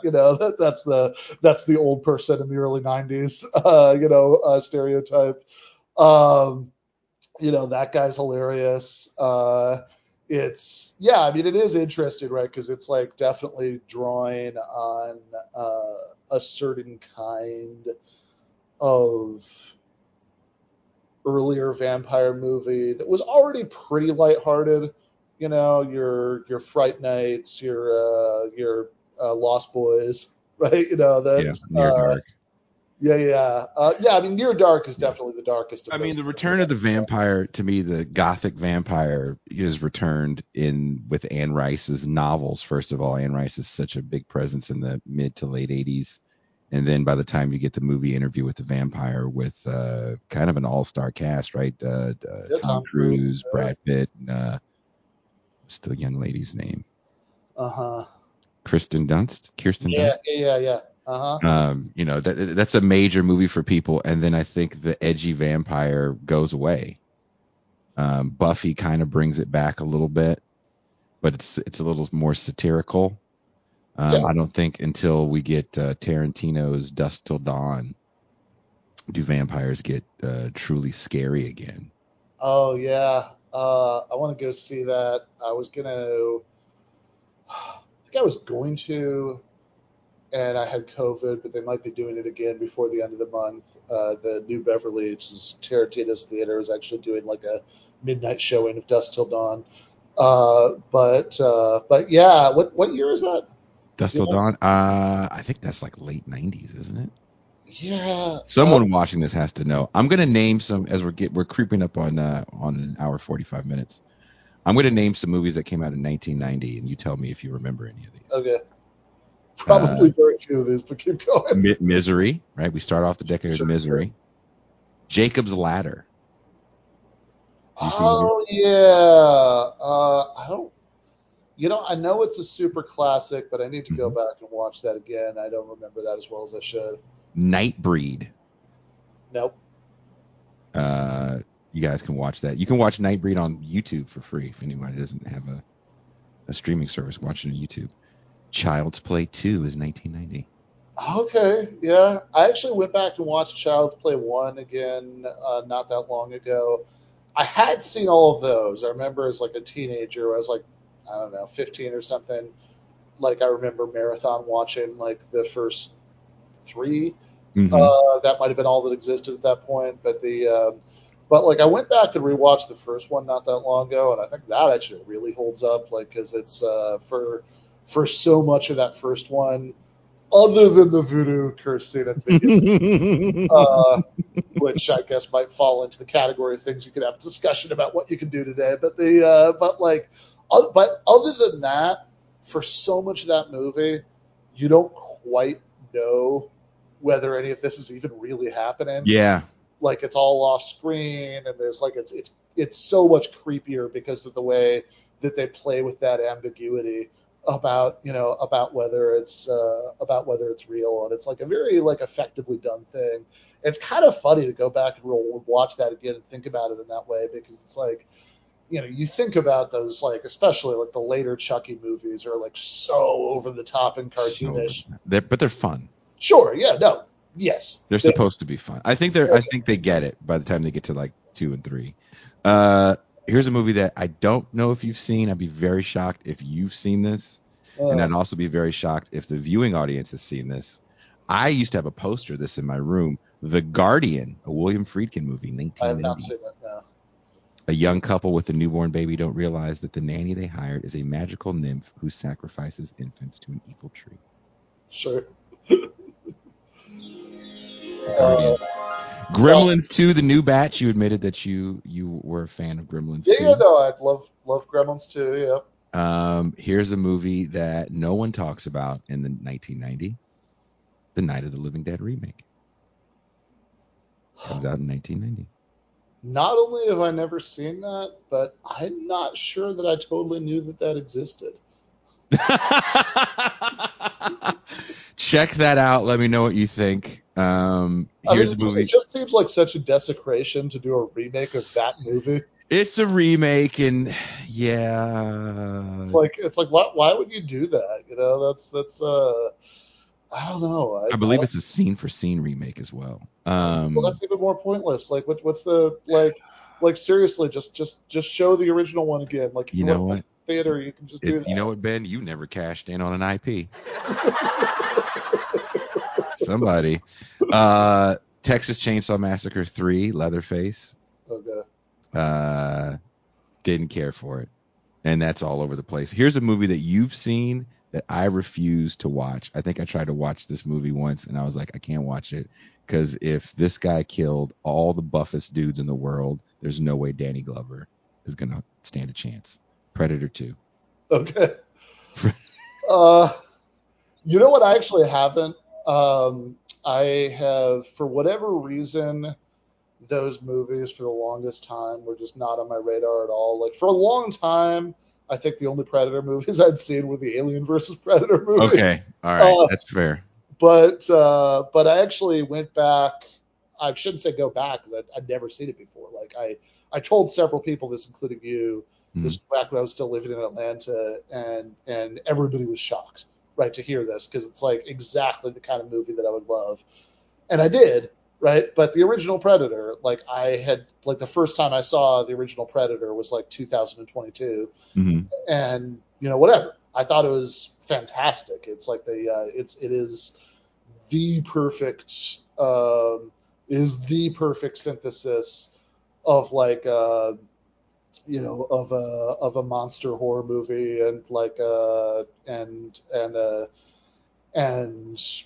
military action movie. I love Predator, but like to this day, all I've seen is the original and then a couple of the Alien versus Predator movies. I've seen too many. I've seen so many of those. I don't even know what I understand. I went to the movie theater to see Prometheus. It, of course, comes out in 1990. Here's one I've never seen, and I'd love to know if The you were the original, the viewing. original It was good. Prometheus, you said? No, the original It. Oh, the original It is yeah, it was really good. Uh, Here's one that I've never seen. uh, Maybe the viewing on it's an Argento movie, Two Evil Eyes. uh-uh. Have you seen that? A duo of Edgar Allan Poe adaptations about a greedy wife's attempt to embezzle her dying husband's fortune and a sleazy reporter's adoption of a strange black cat. Two Evil Eyes. I've never seen this. This comes out in 1990. I'm a huge Argento fan. Um, Psycho 4: The Beginning. Why not? I haven't seen. I've seen Psycho 4. I think it was made for TV. Sounds right. Psycho 2 and 3. Well, you Watch told, them. you told me that, yeah, two's the one where he's like trying to be rehabilitated, right? Yes. Yeah. 2 should be called Gaslighting the Movie. If you ever want to explain gaslighting to someone, watch Psycho 2. It actually is really, really good. And Psycho 3 is a great popcorn movie, an awesome follow up to 2. If you want to have a great Psycho night, watch the original Psycho, Hitchcock Psycho. Watch Psycho 2, again, starring Anthony Perkins. And then 3, Anthony Perkins wrote and directed 3. So definitely check all those out. Yeah. Um, Death by Temptation. Have you seen that, Ben? I don't even know what that is. Racist. This was also a theme of those old GTA movie scripts. If you want to see if your white leftist friend is a racist, just start naming random black movies. And if they haven't seen it, then just look at them and go, racist. Have a laugh track. Yeah. Of Death by Temptation stars a young Kadeem Hardison, who you may know as Dwayne Wayne from A Different World. okay. And Ben's like, I haven't seen A Different World. He's seen A Different World. And it's funny. He's got a friend that's like this preacher's kid, and he gets tempted by this demon character. It's a trauma movie. uh, I want to say it's like the only black trauma movie they did. It's called Death by Temptation. It's pretty good. One of my favorite anthology series from the 90s that actually comes out is supposed to be Creepshow 3. It is uh, not Creepshow 3. Tales from the Dark Side, the movie. oh yeah. And I think Stephen King wrote some for that. Debbie Harry's in it. Christian Slater's in it. Who else is in it? Which is yeah, definitely puts the time period right because it's like I remember we were just talking about Buffy. And I Mm-hmm. remember one of her lines in that movie when she's trying to resist her destiny as the vampire slayer is, look, all I want to do is grow up, go to Europe, marry Christian Slater, and die. Is that too much to ask? Remember when he was like a heartthrob? Yeah. Who here saw Gleaming the Cube, the skateboard movie? Ooh, that's a deep cut for you guys. Christian Slater and Gleaming the Cube. If you were a skateboarder or a Uh, punk back in the day, you probably saw Gleaming the Cube. Maniac Cop 1 is an movie. Maniac Cop 2 is ridiculous, and it has the Maniac Cop rap in it. So watch Maniac Cop 2 just for the rap. Of course, Frankenhooker comes out in 1990. We've talked about Exorcist. Here's one of Ben's favorite movies, Tremors. I love Tremors. Comes out in 1990. Tremors is sort of just an oddly perfect version of the kind of thing it is. I think that's the way to put that. I've never seen this movie. I always wanted to. There's literally nothing stopping me from seeing it now other than me being a weirdo. Darkman. Never seen it? Okay, I think because it had Darkman in the title. Look, I watched Get Out. I'm preparing you I for would your have watched debate. Get Out a third time. I would have watched it.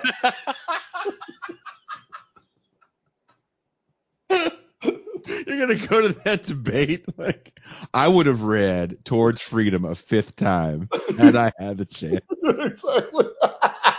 I'm preparing you. Look, you know how cats win these debates? Win a debate.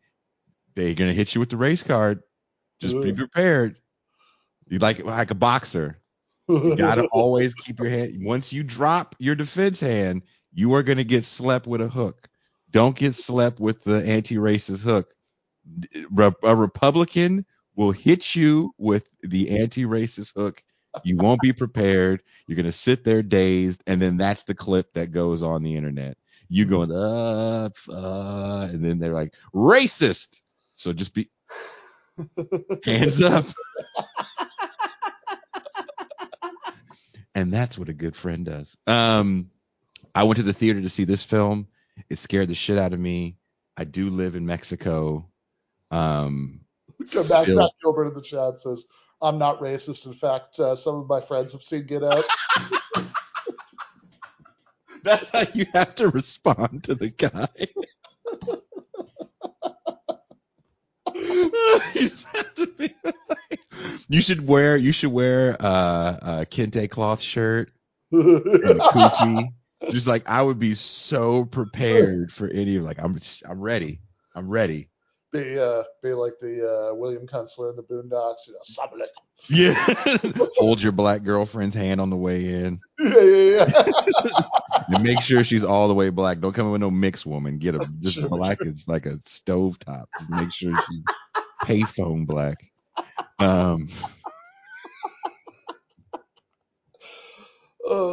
This show just went down a dark hole. This movie, I went to the theater to see and it scared the hell out of me. And living in Mexico, it continues to scare the hell out of me because spiders here, every so often I will find a spider that is as big as a baby's foot. Arachnophobia. Oh, yeah, I remember that movie. So I didn't know this. Maybe you know this. This movie, all the spiders in this movie are real. There is no CGI. And there's scenes where there's all over those real spiders. That was the thing. What you've never seen Arachnophobia, Ben? Oh, no, I've seen it. What did you think of it? I remember liking it. I mean, it's not. I don't know that it actually made a huge impression. Like, I mean, I certainly wouldn't watch it in 1990, but like I have, but I, at some point, the weekly trips to the video to go horror section in Lansing, Michigan. I definitely watched Arachnophobia at some point, probably in the 2000s. And it's like, yeah, no, I liked it. I thought it was solid. Like it wasn't like it wasn't. I didn't think it was anything special, but it's like, yeah, that's about what I expected from this movie. It's about what I wanted out of it. Oh, it scared the hell out of me. I won't watch it again. Okay. I will not watch it again. Any movies with rats or bugs, I can't do because I lived with both those things for so long. I'm like, fuck it. Yeah. There's a few foreign films. I'll pass that up. The Gate 2, Trespassers. Not that good of a movie. It's okay. If you're a fan of The Gate, you can watch it. Same director actually, and actually one of the same kids from the first movie. Stephen Dorff isn't in it. Didn't dig it as much as the first Gate, but I think if you have a younger child, Sean Moon had said don't take kids to horror movies, and I agree with that for the most part. A lot of these movies are just too much. But The Gate is one of those movies that if you have like a younger, maybe even tween, really fun movie. Even the claymation, the kind of homage to Harryhausen's claymation, I think is really good in a movie like The Gate. Gate 2. I mean, my experience with that stuff is like kind of at the opposite end of the spectrum for, than you. I mean, I'm pretty sure that 1992 Buffy the Vampire movie was like a Buffy the Vampire Slayer movie was about as scary as I was allowed to watch as a kid, No, like I said, I was left alone. My mom worked nights and she was off living her life, and I was left alone with some pirated cable and a lot of time on my hands. So in between reading true crime and Yados in the chat says Ratatouille is body horror for David. Janos, look, you don't understand how big those rats were. Ben will tell you this. I leave a light on in my house. It's true. Because I'm terrified of noises. And we're pretty good about rodents out here. Yeah, rodents aren't like, I mean, rodents are one of the few things that's not an issue there. Like the giant spiders check, like Scorpions check. There is, roving packs of stray dogs check. The occasional, I was telling somebody last night, went to our friend Nando was having drinks for his birthday, and so I was like kind of interested. I was like talking to a lot of people from other worlds that he's in that are not, kind of have to do a long explanation of how I know him or what I do, but I was like telling one of these people about living in Rosarito, and it's like, like I would literally be out walking my dog, and I just like there'd be like a horse standing in the middle of the road, and it's like I literally don't know whether this horse belongs to somebody or it's a wild horse. There was two horses the other day, and I feel like they've been following me, so I've been recording them, yelling at them while I'm recording them, kind of like what do you people say, Karen? One of those people that wants to complain to the manager, and I'm like recording. I was like, I see you, horses. I see you. And they like look back at me like, fuck, that motherfucker's back. And then they like walk away because I don't know what they want. And horses scared the shit out of me. They can kick the fuck out of you. Yeah. And there's some ghetto ass dogs out here. There's some ghetto ass horses out here as well. So there's weird shit. Also, if anybody ever wanted to set a horror movie there, the number of times that I've been out and about in Rosarito, I've like walked down the beach at like night when there's been all kinds of fog, and there are just random brass bands playing for like 3 people in the middle of the beach at night. I'm like, what's going on here? There's no one there. You're like, who the fuck are you playing for? Like it's band practice. Okay. Are you real? Yeah, exactly. You sure you're not the ghost of some brass band from the 1940s?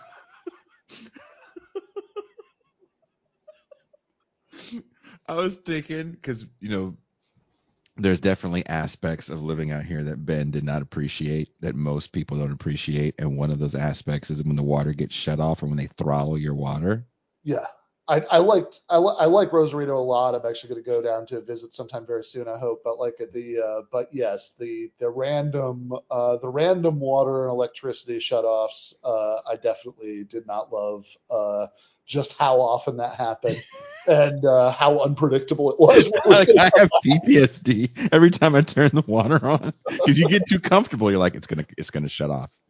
And exactly. I texted Ben like a half hour beforehand. I'm like, it took me a while to get the script and stuff down for the show, and I finally got it down. I send it over. I'm like, I'm about to get in the shower right now. See you in a little bit. And as soon as I turn the water on, it's that thing where they throttle the water, and it feels like two like Mexican guys peeing on you. Well, I'll take your word for it.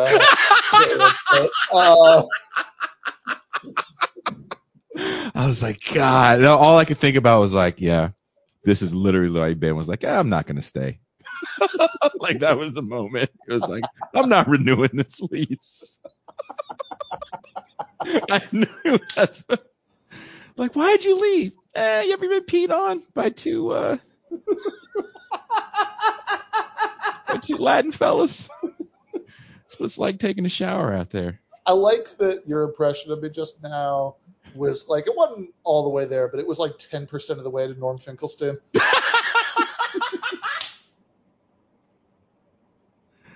Yeah. Someone said, "Oh, you're Jewish." Oh, Derek Varn told me last night that I have to stop, or Thursday night I have to stop doing the anti-Semitic.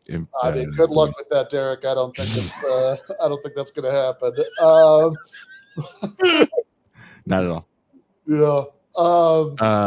Here's another movie that you have to see if you haven't seen it, from someone I actually call a friend, Lou Diamond Phillips. Okay. The First Power. Okay, I haven't seen it. You haven't seen The First Power? Nope. A dedicated LA police detective and a female psychic must stop a demonic serial killer who is given the powers of resurrection, teleportation, and possession. Yep, that is a 1990 movie if I ever. That's a good movie. Here's a movie that I never watched, but I did watch Mary Shelley's Frankenstein that comes out in the 90s. Frankenstein Unbound. I never watched that. Yeah. Did anyone see? John Hurt is in it. Raul Julia, Bridget not. Fonda. It's a Roger Corman film. It's like it was a movie from the from '91. I just looked up when it was from. That's like that description you just gave was like reminding me a little bit of like some movies in this era. Is Dead Again? You remember that? Yes. Yeah. Yes. I do remember that. I don't know if I would call this horror. I guess it's horror. Well, Again, not okay, sort of, not really. Like it's like a, but you were, yeah. Here's a movie that maybe you saw, definitely didn't see in 1990, but you probably saw it after the fact. Kind of an all-star cast. It kind of sets the tone for what we're going to see in the later 90s with, let's take the hot young stars of the day and put them in a film.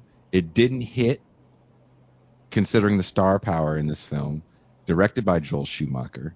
I'm going to tell you who it's starring. Kiefer Sutherland. This is in 1990. Kiefer Sutherland, Kevin Bacon, Julia Roberts, and Billy Baldwin. Okay. What is it? Flatliners. No. Yeah, not too many people. It was a huge. It didn't hit. It did not hit. I think they figured out how to do the whole. We're going to put all the pretty people in a movie in the 90s. Silent Night, Deadly Night 4 comes out in 1990. Sure. That movie that's is awesome. horrible. They got up to. Okay. Yep. Slumber Party Massacre 3 comes out in 1990. Yep. That's kind of 1990 is like kind of the time for a lot of oh my god, they made 4 of those. Yeah. I've never seen this movie. Here's a movie I've never seen. It's a foreign film. It's a French film. I've never seen it. Maybe people watching have seen it. It's called Baby Blood. When a strange creature crawls into a woman's uterus, she becomes a killer in order to feed the tiny terror growing within her. Haven't seen it, but sold. I want to watch this movie now. Can we watch this movie? Is it possible? I got to find out. Here's a movie that did not need to be made. I enjoyed the first Prom Night. It's not a great film. No. It's just one of those like, it's cool. Sure. Prom Night 2. Definitely didn't really dig Prom Night 2. I had no idea they made a Prom Night 3, The Last Kiss. So if you've ever seen Prom Night, there was no Mary Lou. Prom Night, the original. I mean, I haven't seen any of the rest of this shit. There's no Mary Lou in the first Prom Night. So Prom Night 2, Hello Mary Lou, they just made it all up. There's no fucking Mary Lou in the first. I can't think of the woman that would die. That was the prom queen. So, I mean, I will say one thing that just occurred to me is not in 1990, but in the era that we're talking about today overall, on the subject of movies with all-star casts, in 1992, there is a movie that I am a massive fan of. I love this movie. I know a lot of people probably have a lot of different feelings about it, which is the Bram Stoker's Dracula. Mm-hmm. What year is that? That's further down. That's 92. I just looked it up. We're still in 1990s. Slow down. I mean, I'm sorry, man. I haven't seen, Slumber Party Massacre Part 15. Like I wish I could help you out here, but I never got around to that. Have you seen? Okay, here's a movie. Okay, we won't do that one. No one saw that movie. Because you have to kind of keep it within like what movies have people actually seen. Like Maniac Nurses Find Ecstasy. I'm going to assume most people haven't seen that. Oh, I mean, you haven't seen the Maniac Nurses Find Ecstasy poster in my apartment? I put that up after you guys came. Like, no one's seen I bought a vampire motorcycle. Like no. These are real films. Yeah, I want to know what the theatrical release was on I bought a vampire motorcycle. It's 101 minutes. It's when a motorbike gang kills an occultist. The evil spirit he was summoning inhabits a damaged bike. The bike is then bought and restored, but reveals its true nature when it tries to exact. Well, summary. Oh Jesus. Get hit with pop-ups. Vengeance on the gang and anyone else who gets in its way. Really, I had to do that all for that one line. But yeah, that's what I bought a vampire motorcycle is about. So we have to find that movie and watch it. It's 5 out of 5 out of 10. 5.5 out of 10. I'm gonna watch the whole movie, but if Brandon Tennell does like a 20-minute thing about it, I'll watch that. One of my favorite series comes out in 1989, but definitely kicks into high gear in the 90s, which is Tales from the Crypt. Yes. And you didn't see that until you came over here, right? I didn't know. I remember, yeah, because you had it on in Rosarito. I was like, oh, what is this? Kind of reminds me of Creepshow. Like that was my, yeah. I mean, I kind of, I knew what it was or whatever. Like, but like I hadn't, like I hadn't seen it before. Another anthology movie that I actually really liked back in the day. It's like a horror western, which sounds a little strange. Grim Prairie Tales. Okay. Starring James Earl Jones. Oh, no shit. Brad Dourif, who you guys may know as the voice of Chucky. It's only 86 minutes. It's a fun anthology. Check that out. I'm going to assume you never saw Daughters of Darkness. No. That's who you need to go to that fucking debate with. Hellgate. You ever seen Hellgate? Afraid not. No. A motorcycle gang kidnaps a young woman, Josie, from a diner and brutally kills her. Many years later, the girl's father finds a magic crystal that can bring the dead back to life and uses it to exact revenge. I mean, at this point, this is like, we're talking about music from the 70s. It's like I thought we were on here to talk about Zeppelin, and it's like okay, I'm gonna go through every single item in the top 40 chart from. Have you listened to Black Coffee's single "Good Enough for AM Radio"? No, okay.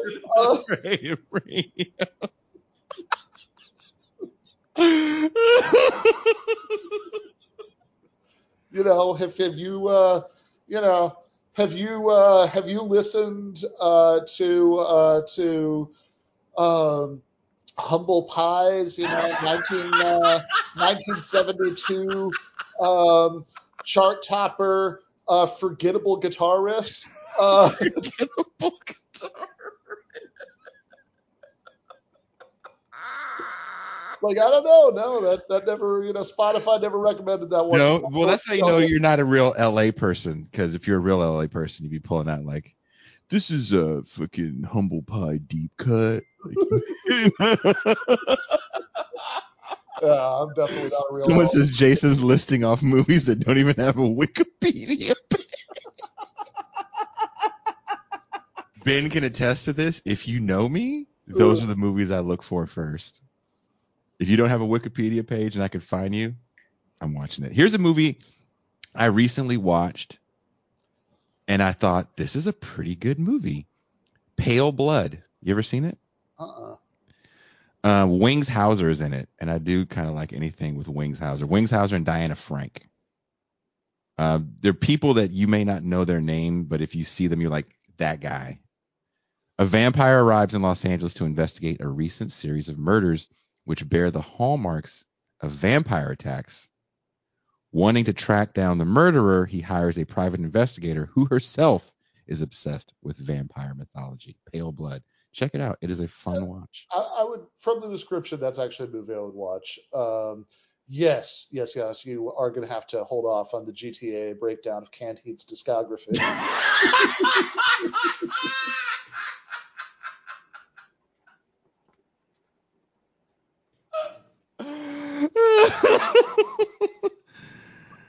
We're talking about nothing but bread B-sides today. Bread B-sides.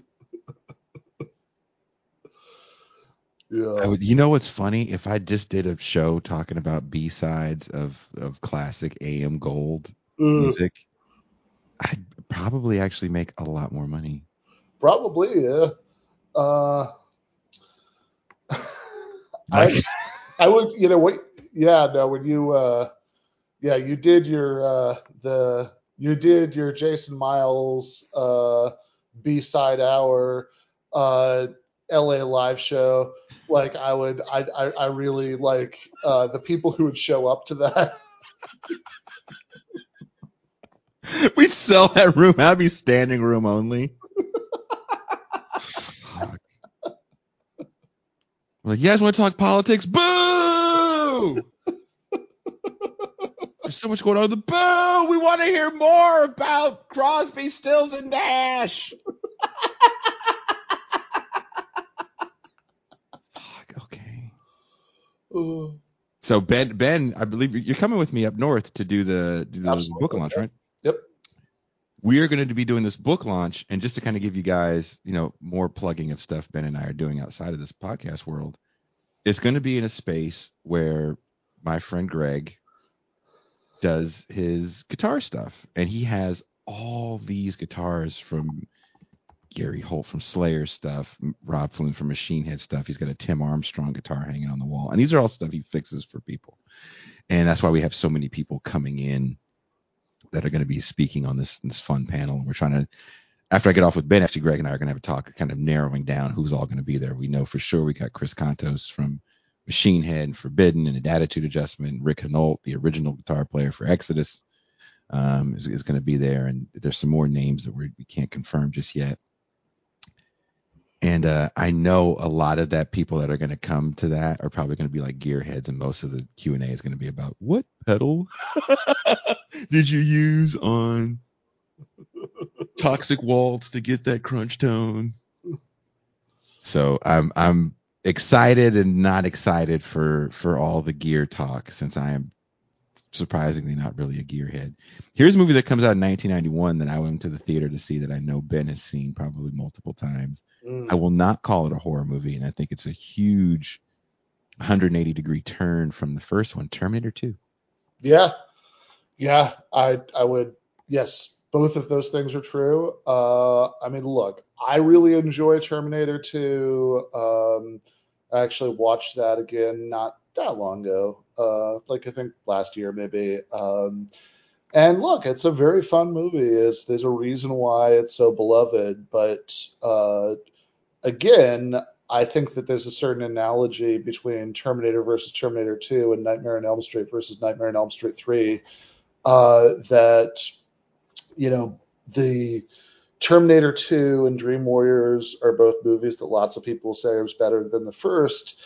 That in both cases, that seems kind of crazy to me, but I think it makes sense when you realize, like I said earlier, that what they're responding to is the optimism, right? That the original movies are so bleak, right? And I mean, the Terminator is actually, yeah, the most the most the most read thing I ever wrote on the Substack was about time travel movies. That was like it's like 20,000 people or something. That was the most views you got too on my channel when you did the show on that. Yeah. It was but like number one, Terminator 1 was in a lot of ways, as we discussed, it has the rhythms of a slasher movie, and it's all, but like crucially, it's a internally consistent time travel movie. You can't change anything because by definition, if somebody's traveling into the past, it already happened. So what are you talking about? How can you change it? Like whatever you did in the past that affects the present already happened. That always drove me crazy. But because of that, right? It's like relatively bleak, right? I mean, it's like, yeah, look, this is going to happen, right? The Skynet, apocalypse is just going to happen. This is set.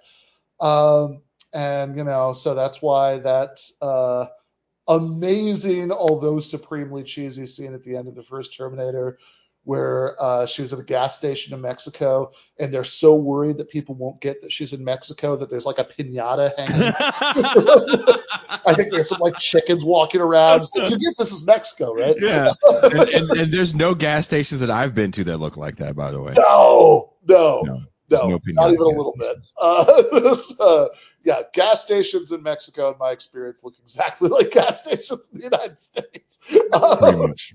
But yeah, it's but that the storm is coming scene at the end of Terminator, right? It's all about the sort of inevitability of, I mean, look, you're going to prepare for it. At least you survived long enough. You're going to have John Connor, but like, but the actual apocalypse is not avoidable. Whereas I think like Terminator 2, I think what a lot of people like about it is like, oh no, it is avoidable. It's cool.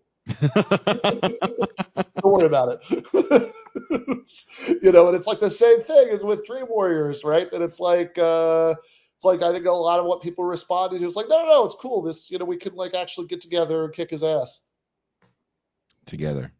Yeah, exactly. The power of comradeship. Here's a movie that Ben watched while he was down here, not with me. Popcorn comes out in 1991. Yeah, I don't know what I think about Popcorn.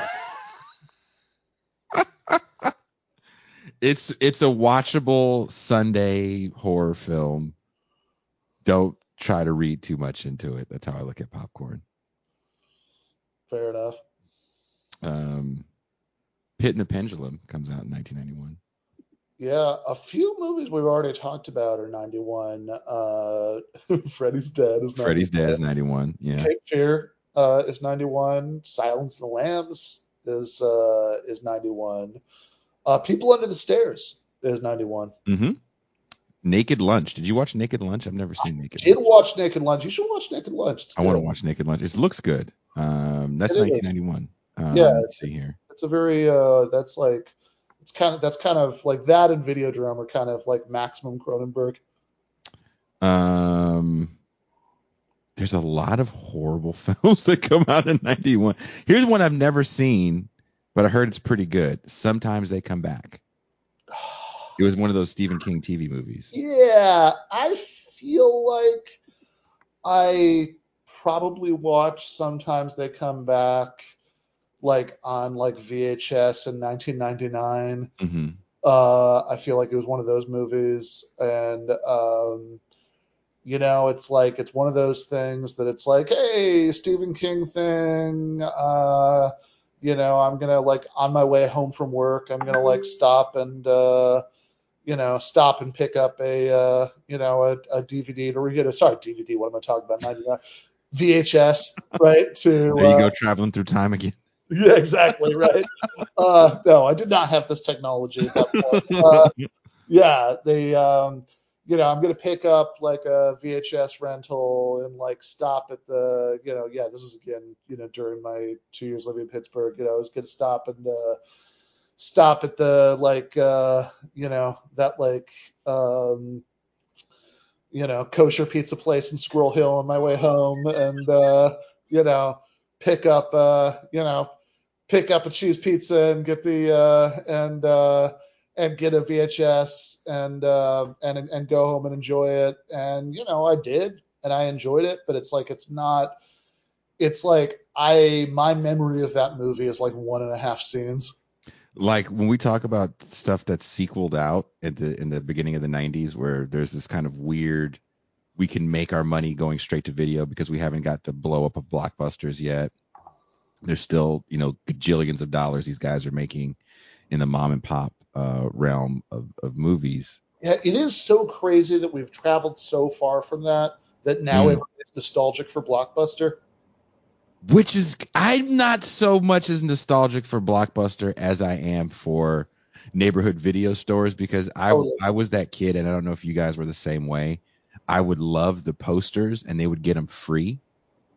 And there was this one video store my mom would go to because they get the promotional stuff, and they would just see me look at the posters. And I remember one day, I couldn't have been more than like 9 or 10, and one day I remember the lady saying, "Do you want one of these?"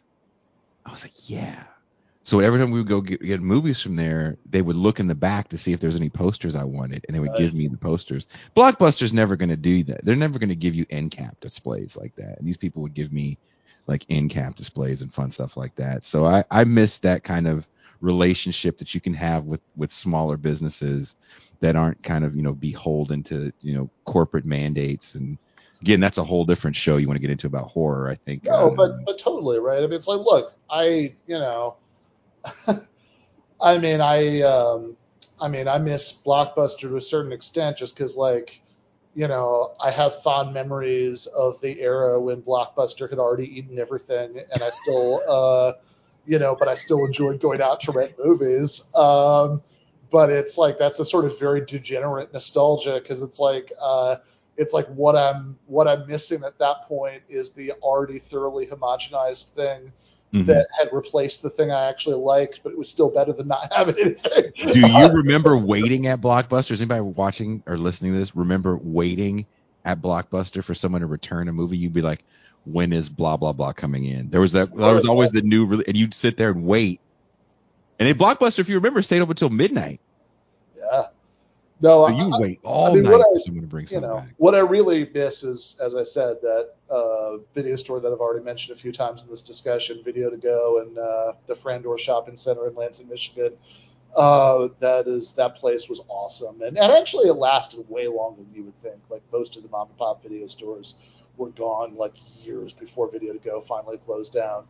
But yeah, like it's not. I mean, I do miss the experience on a basic level, right? I mean, Mhm. so there's look.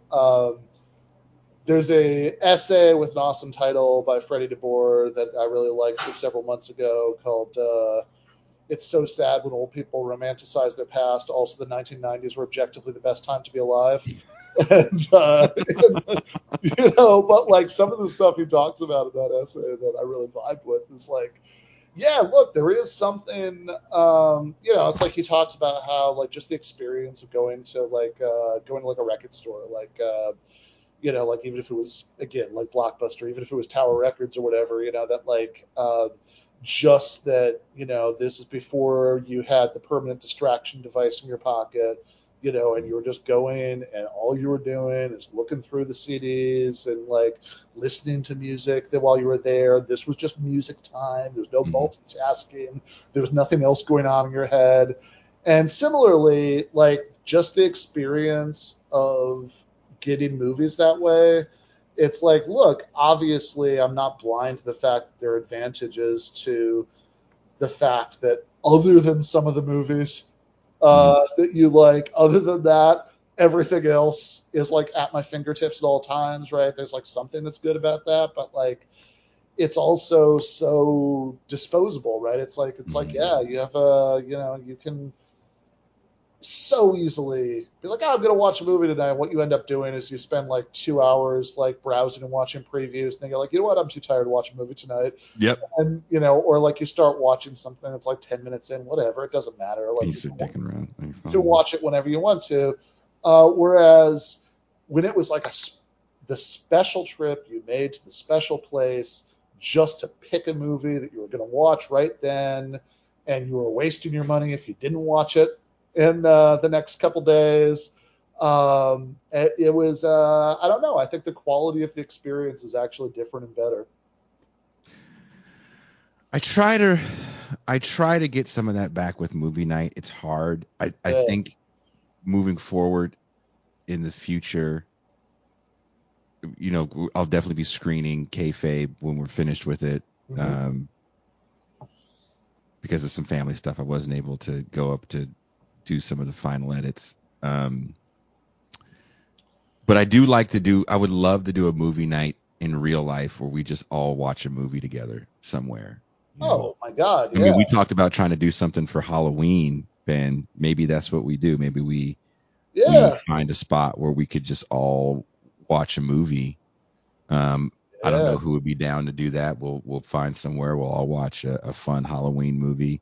I think this movie might be something we can Ooh, I like watch. that.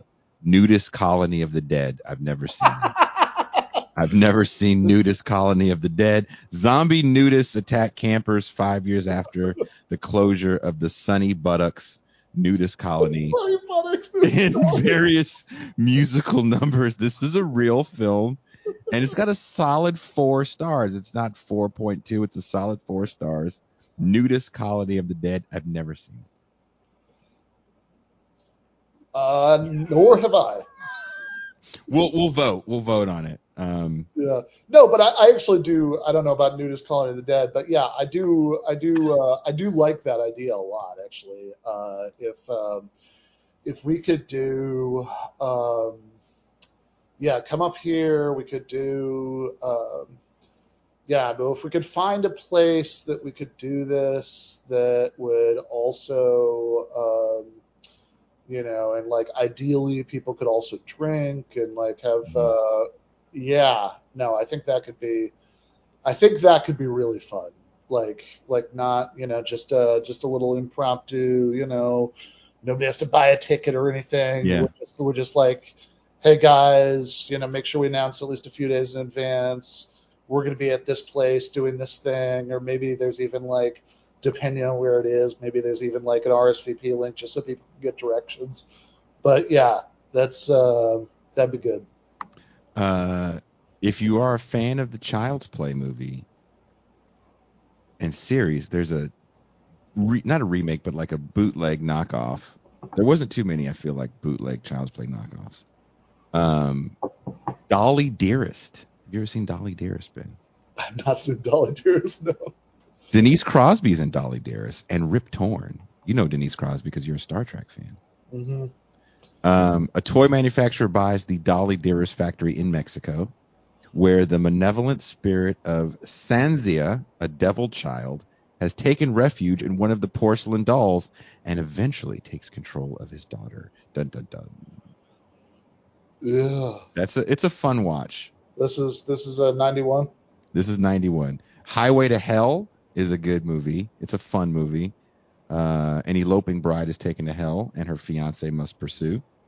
Starring Chad Lowe, Christy Swanson, Patrick Bergen, Ben Stiller makes a cameo in Highway to Hell.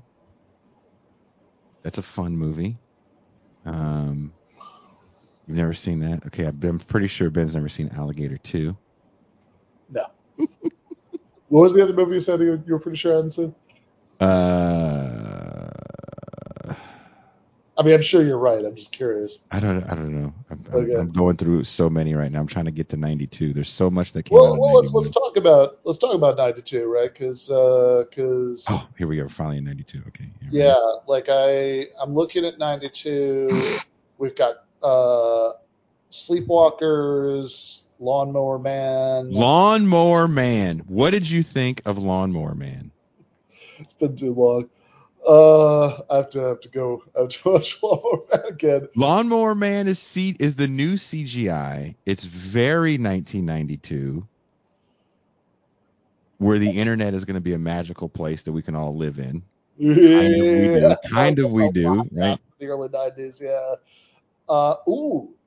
Army of Darkness. Army of Darkness. We're That's we're in the same list now. I think we're on the same page. Candyman is 92. Army of Darkness. That's a great. I watched Army of Darkness on tour in the UK in the smallest little apartment in London, and it was one of the most fun times I had watching yeah. a goofy It's my movie. it's my cat's named Ash. Uh, That's right. um, I wouldn't necessarily think of this as a horror movie, although it's an interesting question whether and why. But I'm also seeing Death Becomes around here. Death Becomes Her keeps showing up on this list, and I'm like, I'm good with it because comedy horror is like a thing Yeah. now. We didn't think of it back then. Pet Cemetery 2, Okay. which I did not like, is 1992. Yeah, I certainly watched the original Pet Cemetery. I don't think it would have, if I knew that there was a Pet Cemetery too, I don't think it would have occurred to me to watch it. Um, there's I know now there's like some streaming service keeps showing it to me is like being like, you want to watch this? There's like a Pet Cemetery prequel now. It's, Yes, yeah. yes, and you're like, I no, just stop, No, stop. no streaming service. Yeah, you gotta talk to the streaming service. Oh my Like god. they're a sex pest. Yeah. Here's one. I've never seen this movie, and I kind of want to see it. It's called Innocent Blood. Comes out in Okay. 1992. Marie is a vampire with a thirst for bad guys. When she fails, like that right there, I don't understand how that works, but I have to see this movie Sure. now. Can you just imagine her like bitching to her vampire friends? Like, I don't know why I can never meet a guy. Every time I turn them, they leave. When she fails to properly dispose of one of her victims, a violent mob boss, she bites off more than she can chew and faces a new immortal danger. Okay, Robert Loggia is in this. John Landis directed it. Okay, Anthony LaPaglia is in it. We have to see this. Innocent Blood. I've never heard of this movie. Have you ever heard of this movie? Uh-uh. Here's a movie you heard of that I refuse to watch. Alien 3. Yeah, I've seen it. It's, I don't know. It doesn't really do that much for me. I mean, the first two, each in their own very different ways, are kind of perfect. The By the time you get to three, it's like, all right, I guess they're just gonna keep making these. Uh, Speaking of shitty fucking sequels, we own the name. Let's keep barfing out movies. Amityville 1992. It's about time. It's about time for what? It's Sure. about time for this shit to end. It's fucking like that was really, guys. Yeah. Um, I mean, even the original Amityville, I don't know. I mean, this might just be again. I don't know if like I would have responded more to it if somebody had put the fear of the devil in me as a child, but like it just doesn't. Like you know, a scary movie about the devil to me is like Rosemary's Baby because it's not really yeah, about the devil. It's about having your sense of reality fucked with. yeah, Um, like all of this, like I don't know. I mean, like I guess like the first two Omen movies work for me as like a kind of because they just sort of make they just kind of make the devil this like cartoonish horror movie villain, and that's fine in its own way, but hmm but like there's a certain kind of like I don't know, like there's a certain kind of devil horror movie that like you really have to have, I think, some sort of innate like religious fear of this for the movie to work for you. yeah. I also think the first Amityville Horror is about right the guy that moves into the house that a lot of people believe he made all that shit up, right? And Uh, then the second is their take on what actually happened in the house. There was real murders that happened in that house, and we actually had to have an actress from that movie. Diane Franklin was on the show recently. Okay. Where she does a nude scene in that. Prom Night 4. There's Why not? prom nights. Why? This is so fucking ridiculous. Death Becomes Her. Okay. The Stepfather movies, the first Stepfather, very unsettling to me. By the time you get to like Stepfather 3, come on. There's some red flags, ladies, that we're not seeing here. The stab wounds in this guy. It's got to be one of them.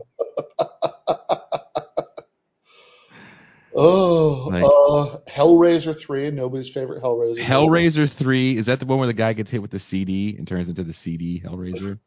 It might be. Yeah, that's the worst. So horrible.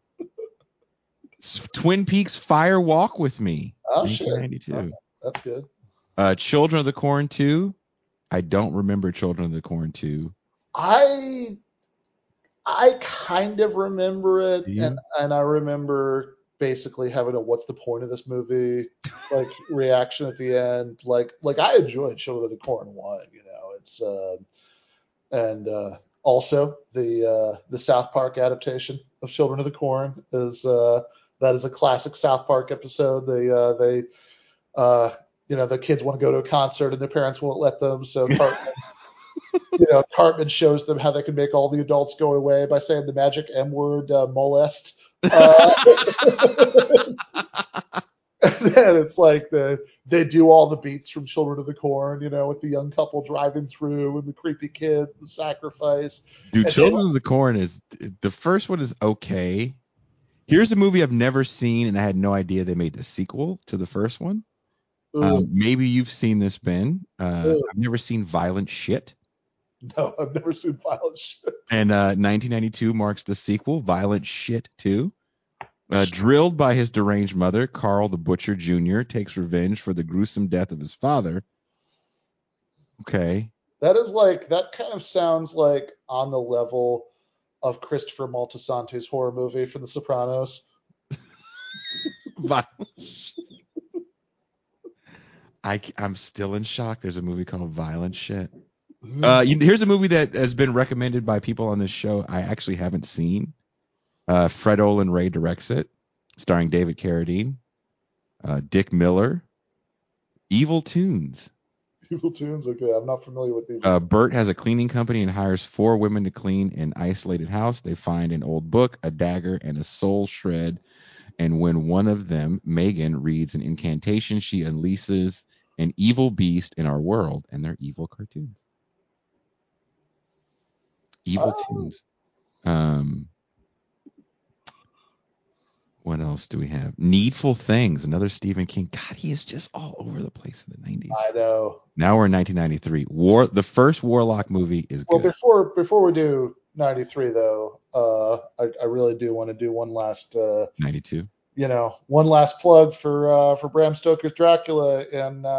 Is that 92? That is 1992. Ooh, I don't know why I didn't see that on this list. Yeah. It's I saw it on here earlier. But yeah, no, it is such a ridiculously fun movie. It's even though they add this even though they add the romance subplot, it's like it actually feels like the source material in a way that like basically none of the other Dracula movies do. It's just such like it's just so like lush and over the top, and even the goofy ass Anthony Hopkins Van Helsing, is she is the bitch of the devil, it's feed me. That is still to this day an infinitely rewatchable movie for me. California is 1993. Jurassic Park is 1993. Also, that comes out before Jurassic Park. People don't know this. Carnosaur. Hmm. Carnosaur came out. Okay, and Jurassic Park's interesting. I wouldn't have thought of that as a horror movie, although I guess I could see it. Um, they're creatures that get loose, and yeah, you can make a case. Um, Also in 1993, straight to video, Amityville: A New Generation. In 1992, it was time. In 1993, there's a new generation. So again, we don't know what we want to do, right? We want to just keep trying to get as many like how much can we squeeze out of this IP that people think is scary. Another anthology movie that comes out in 1993 that you can watch on YouTube that I really enjoy is John Carpenter's Body Bags. There are a lot of. I am just looking at 1993, and for whatever reason, this one is like the most full of movies that I have not fucking seen. Like the rest of these lists, like by this point I would have like clocked like several things. It's like, okay, saw that, classic, whatever. It's like this is just full of like I am just trying to find anything that I actually saw from '93. Like there's there's Leprechaun, which I passed by on the Yeah. shelves of video stores. I never watched Leprechaun until one day I randomly had to watch it because by the time I watched it, they were already at Leprechaun in the Hood. So like the original came on, I think regular television, and I watched it and I was like, nah, it's a movie. Here's a movie that for some reason, maybe because my internet is in Mexico, it's giving me the Spanish title, Cuando llama un extraño otra vez, which is When a Stranger Calls Back. Sure. One of my favorite. Actually, the beginning of that movie is one of the scariest things ever. Then it has this huge fucking fall off. I There's a see. lot of horrible movies in the mid 90s. Now there's like what looks like maybe a '93, what sounds like probably a Cujo ripoff called Man's Best Friend. Yes. Here's a movie that I think is still pretty appropriate to the moment we live in now. Psycho Cop Returns. Sure. Listen to this storyline. Psychopath cop decides to kill everyone who he thinks has broken the law. Like, that's it. That's it. All it is just reality television. Yeah. Jesus Christ. Oh yeah. There's a movie called Jack Be Nimble. That sounds horrible. And like also especially for like 1993, like this is that obviously cops haven't stopped, killing people and using excessive force and, doing all horrible things. But like, I think a lot of people forget like how much more blatant that shit was in the early 90s. Like, before camera phones captured everything, people have to remember Rodney King really captured the nation by accident Yeah, because it because like wasn't a somebody was front page filming it, which story. was so unusual. It's not like George Floyd that there are like 10 people standing there with their No, cell phones, right? It's no. like the by and large, this is an era when like Daryl Gates could like, should be on TV and be like, yeah, we had to go in and beat a lot of Negroes this week. What are you gonna do? What did Daryl Gates? Daryl Gates said on national. Well, I mean, I guess it was became national news, but he said with cameras on him about chokeholds. Black people's veins are just different, and that's why they're Jesus dying in the Christ. back of these police cars. Their veins are different, their necks are bigger, and that's why they're dying. It's not us, it's Oh, them and their big fat Negro veins. Literally said black people's veins are different, and kept his job. It wasn't until the riots that he lost his job. Like yeah. that didn't get him fired. I want people to just for 5 seconds. We'll go back to your regularly scheduled bullshit programming and one. Just think about this for a second. The police chief, after there was a series of people dying on their way to the hospital from strangulation in the chokehold, which was illegal, I think, in 82, 83. in Los Angeles came out and said, these guys are just different. He was not able to get ousted until he steps down. And that also had a lot to do with the fact that his son had overdosed around the same time as the riots. No, it is the way that people's memories have disappeared, just how much worse this was back then, that it's like, I know that, like, there's this whole, I mean, some of it's just like whatever, news cycle, people have the memories of fruit flies, but like also, it's like, also there's this like weird commitment on a lot of people's parts in the 2020s to believing that there's been like an exactly even level of racism from the 1600s to present, that like nothing noticeable has changed, at that time, that's like, it's like, no, you go back to like the late 80s, early 90s, it is just amazing how much worse it was at that time, right? I mean, that like you have like the culture really has shifted dramatically and in many ways for the better in that time. And it's not like we're talking Jim Crow, Lynch era South. No, This this is is black mayor having Negro filled city council having Los Angeles.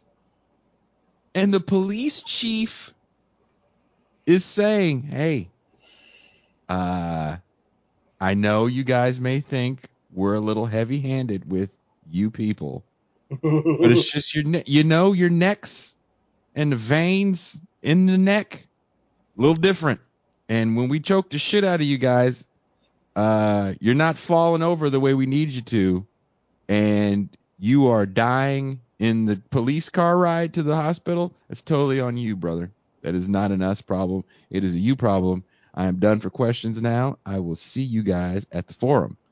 And no one said, I mean, people said stuff. It would be Sure. foolish to say that no one said Yeah, but it anything. was like that's like the kind of thing that at that time that would have been like a concerned editorial in the LA Times. That wasn't like a, giant scandal like everybody's talking about it for a week. Yeah. And it just kind of becomes who the guy is. This is the same person. This is the same police department that destroyed someone's home. I mean, literally broke it down to the ground. At one point, police looking for crack empty out all of the food for the children because, that's where people hide their crack. Right. When I'm hiding my crack, I always think, we put it in the cereal that I eat. That'd be real easy to find when I want to get fucked up later. I like a good fucking needle in a haystack chase for my drugs. Yeah. It's like all those drug dealers. I feel like we were also hearing about a lot in that era who were making so much money that they would just give shit away for free in Halloween candy. You got to check the candy. People put drugs in the candy. Who the fuck puts drugs in their candy? What kind of drug dealer is this? They don't like money? Who? It's like, you know what? I've got so much. I don't need to sell all of this, right? What are we gonna do with all this crack? I don't know. Maybe just give it to the kids for Halloween candy. That's not. As a person that literally lived across the street from legitimate crack houses, when they would raid them, it would look like Benny Hill, like running outside the door, and the cops. Never did I think that was the house to hit up for trick or treating. And if you've ever been around people that are doing like hard drugs like that, they don't really do a lot of shit other than stay in that house. They don't really leave that house. So the fact that it's Halloween, the last thing they're going to think is like, oh shit, we got to get candy. What are we going to do when the kids knock on the door? Yeah. Like that's not how that works. No. No, not even a little bit. Someone says, "Hey, boss, we got less crack than we had this."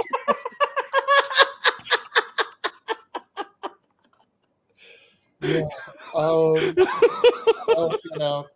I mean, call me a vulgar Marxist, but I tend to think drug dealers are, motivated by the profit motive. Not by just fucking. But that was like, remember those ads where there'd be a drug dealer like a wolf, and he was like literally like selling drugs to kids like a fucking sandwich Like, I board don't have any on. fucking money. What are you talking about? Like, that's like, what are you gonna get? Like, what's a child gonna be able to pay you for that crack? It's like they're gonna like just give you the like couple bucks that they had for lunch. Can you imagine instead of in Blow where he's got all the rooms filled with money, it's just filled with Lunchables. Uh, I'm the king of the fourth grade drug deal. What do you want? You want Lunchable? Help yourself. Take two. Take two, honey. Yeah, you're cute. Take two.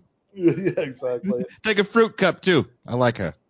All right. So I wouldn't have thought of this as a horror movie, but I will say actually on the list I'm looking at for '93, and it is, I guess, it is at the very least, it is a movie about horror movies. Is a movie I actually love very much, which is Matinee. Ooh, wait. Tell me about Matinee because I feel like I've seen it. Okay. Matinee is set during the Cuban Missile Crisis. It's So yeah, '93 movie. So here, I'm just going to read you the description. In October 1962, the Cuban Missile Crisis occurs. The menace of nuclear war looms over the American South. Low-budget filmmaker Lawrence Woolsey, who's played by John Goodman, is in Key West, Florida, debuting his new film Mant, which which is like a movie. It's like a monster movie about like giant ants, and or people turning into ants or something. And it's like the joke is he's like the John Goodman character in that movie. Like he has certain features of like Alfred Hitchcock or somebody, but he also has certain features of like what was his name, Castle, the William guy. Castle, yeah. Yeah, they who do like the shaking seats and and all that stuff, right? Like there's a gimmick in the movie where people are going in to see Mant, and he has them.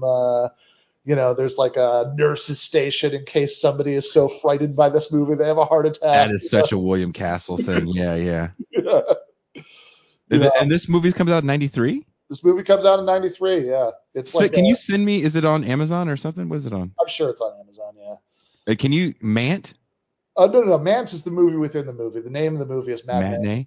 Yep. Would I be too presumptuous to say? Could you text me that name, please? I will text you that name. I want to show you guys the difference between Ben Burgis and I. Now, the movie he describes is something I want to see. That's why I'm asking him for the name because I want to find it. I want to watch it. This is a movie that I would want to see. I have not seen this, but it's on this list. The Satan Killer. Widowed alcoholic cop teams up with an old private detective to catch a laughing serial killer who rides Harleys. That, my friend, is the movie I want to see because that movie's going to have some what the fuck in it. And that's what I'm always looking for in my horror movies, a movie with a whole bunch of what the fuck. There's a lot of movies I've never fucking seen. Some of these are foreign. Have you seen this movie called Darkness? I don't think so. A small community is besieged by vampires after he watches friends ravaged by in a convenience store. A lone avenger goes off to do battle with the undead, armed with a shotgun chainsaw. Oh my god! Why have we not seen this? Yeah, that is definitely a Jason. That is definitely a Jason movie. I might watch that. That's it's not. It is true though. That would not be what I would seek out to see. Like, I mean, I'm just not gonna like the thing that it's like. I think there's like a kind of movie that you like a lot that's like, you sort of go into it knowing that there's a 95% chance this could be kind of shitty, but it's like it'll be like there's probably gonna be some crazy stuff, and it'll be really funny to tell people about later. And I don't know what to tell you. I'm usually more like, yeah, okay, I could watch that. I could watch something that might be good. I love much like hiding your crack in the big box of Kix cereal. I like hiding good movies in a big batch of not good ones, and then going, nah, that's not bad. So again, there's some sequels in 1994. Now we're getting to the end of the year, 1994. The Crow. The Crow comes out in 1994. Oh shit, yeah. The Crow is a perfect example of what we saw happen recently with Alec Baldwin, where a movie studio shoots in a place where there's not union labor. You can overwork the staff. I think a similar thing happened where a gunnery person got switched out, and a shot changed in the middle of the movie. They changed the way they were going to do the shot with Brandon Lee, and they didn't check to see if the spun round was out of the gun, and there still was a bit of the spun round in there. And sadly, we know the story of Brandon Lee. He passes away on accident in that movie. Yeah. Definitely destroyed the man that was the actor that accidentally shot him. They had to finish the film with his stunt double. This was the movie that was going to push Brandon Lee over the top, as far as a legitimate actor, action star goes.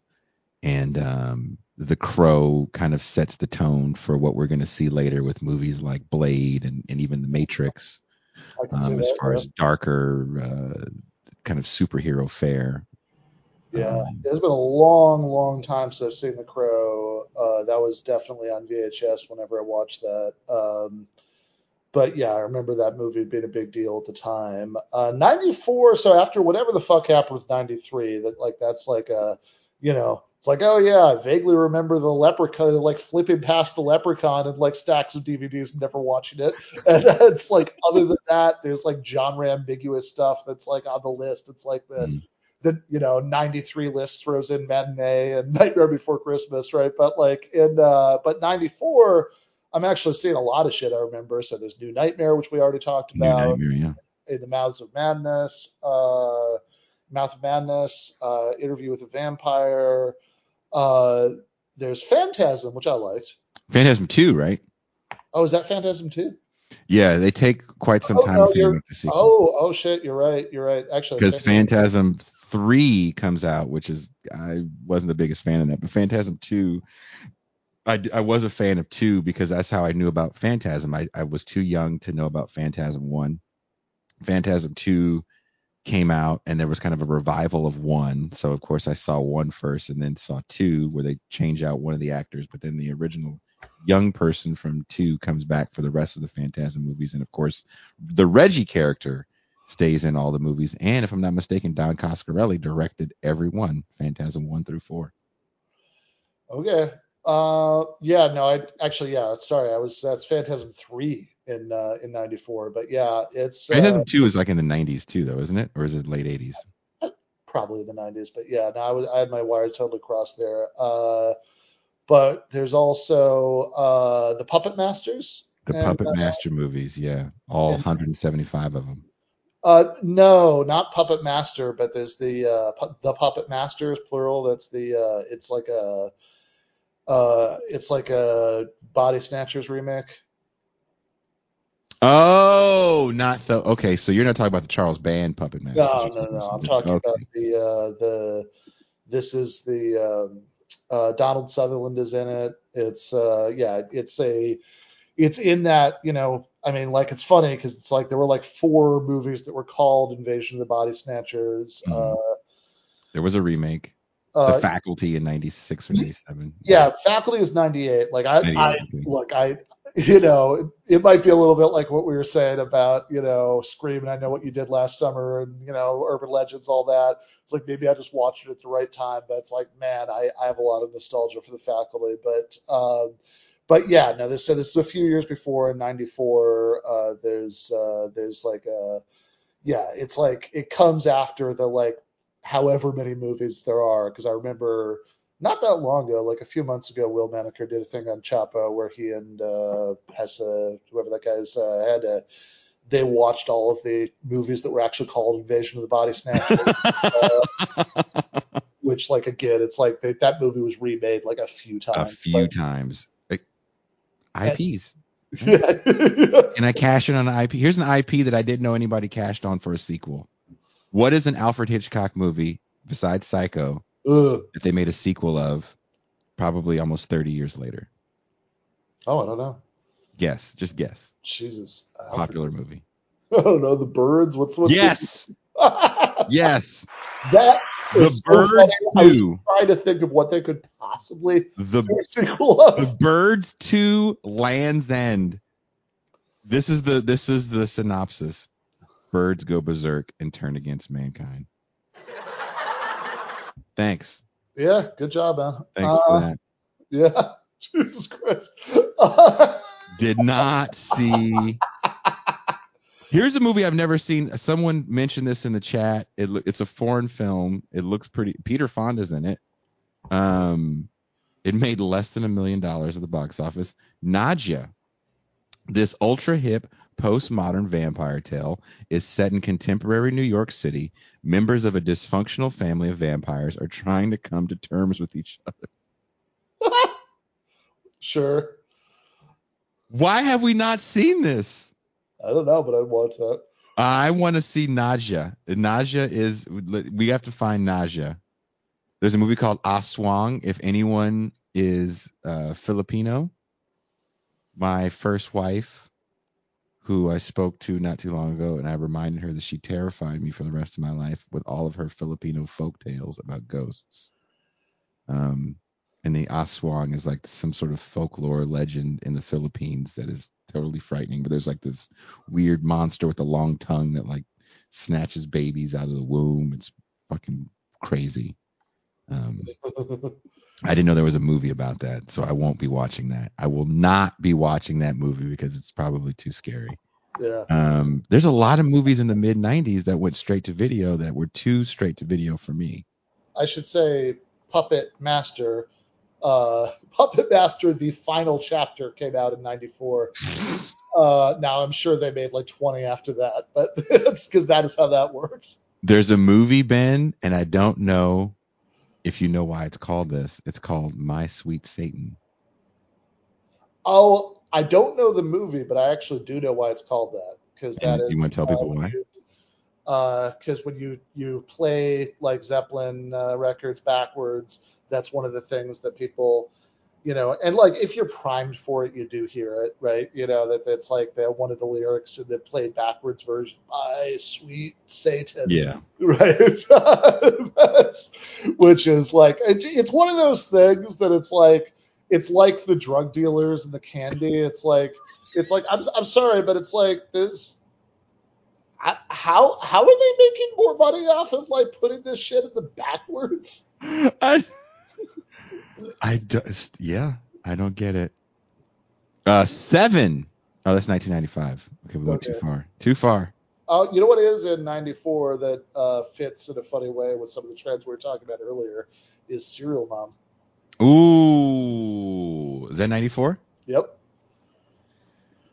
94, dude, is a dark year for horror because I'm seeing these movies I've never seen before. The Kingdom? Oh, there's a show. Okay, Return of the Boogeyman. Never seen Return of the Boogeyman. Uli Lamel directed this. I should have seen Return of anything Uli Lamel directs, I'm probably watching. Yeah, I've never seen My Sweet Satan, but now I kind of want to watch it. But 94 seems to be a kind of a down year. Witchcraft 4 comes out. God, I'm sorry, Witchcraft 6. They made 6 Witchcraft movies? The cashing in on the IPs in the early 90s, they were just like, come on. There's a few more bucks left in this, right? Oh, so fucking horrible. The Curse of Michael Myers comes out in 95. That's horrible. Horrible movie. Vampire in Brooklyn comes out in 95. Did not like that. Sure. God. There's some just, there's so many straight to video. And they're just like, how can we just make more? I Halloween don't. Returns of Michael Myers. Oh, God. The Halloween 90s movies were so bad. The Jesus Christ, Dracula Dead, loving it. I remember that. They kept making, they made like 7 Howling movies. I had no idea. That's so weird. Yeah. Right? I mean, the first is a classic, but yeah, that's yeesh. Species. Species is I went to 95. the theater to see Species. As you know, so did I. So did I. Look, Uh, I think we pretty much nailed 94 to 90 to 94. I think we talked about a lot of those films, what we think inspired some of those films, why a lot of those films are forgettable. We kind of moved beyond gruesome horror and franchise characters for true crime police procedurals, as Ben Burgis puts it, that set us up for the next 1995 through 99. the reason, Donald, to answer your question, the reason Jason knows that is that it's a funny story. Since I saw Species with my grandfather, we because like we were judging by the 2 sentences in the newspaper description, and I was like, yeah, sure, you know.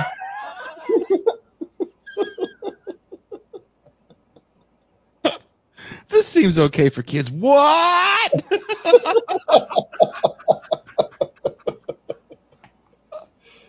Yep. So it says, what's next? 90s rom-coms? Look, Bad Lefty, don't you fucking tempt me with a good time. Don't you fucking dare. Oh, I will go down a rom-com rabbit hole with you people. When I got divorced the first time, I watched The Wedding Singer probably every day for 3 months. Yeah. Cover your eyes, granddad. That sentence that it's like the I guess I shouldn't name the person, but there was a person that Jason and I met at a cafe in Rosarito who was very funny to me and very funny to talk to. Who's been involved in journalistic things we're aware of, but that was but like this woman like had this she was just such a like salty older lady character from from an old movie, and like and and we were talking about, it was like why I was down there or whatever. I was talking about getting divorced. She was like, your next one won't be as bad. By the time you get to the second divorce. She was the kind of coolest person. Everything about her was just cool. She looked like Cruella de Vil. She did. She was kind of more obnoxious and loud than me and Ben. And she's just fun. She lived a life. She's like, yeah, that's when I was in El Salvador doing journalism. And she didn't sound like that at all. I think she was from the South originally. No. But like it captures the spiritual essence of talking to her. Oh my God.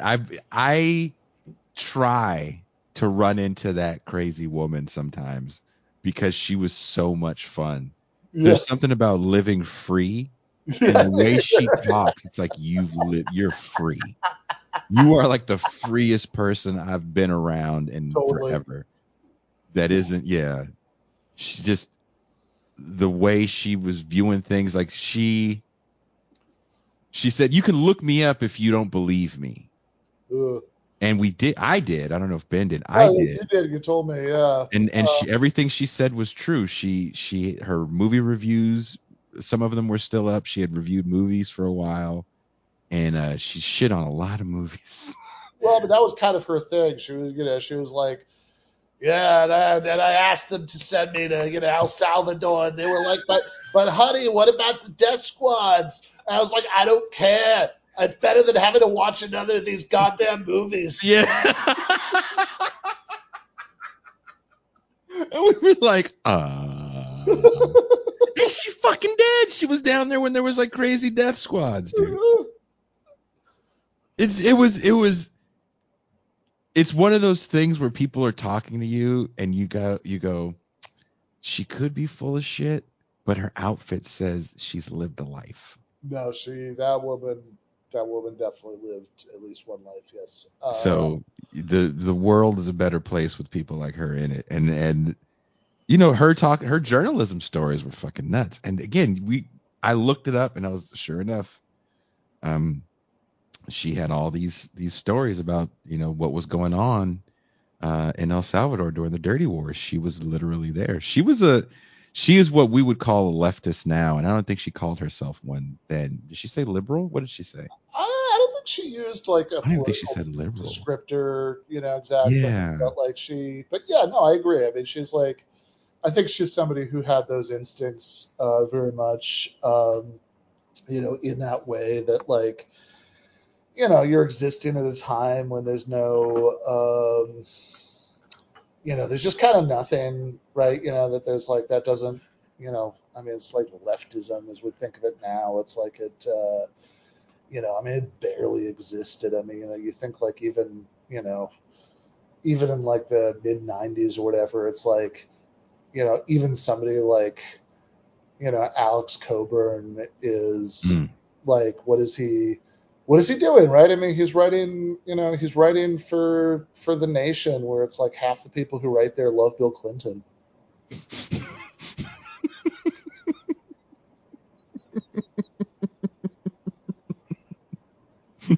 And, and Coburn is there and he's like just expressing this totally different worldview. Like I always remember him saying about the Unabomber.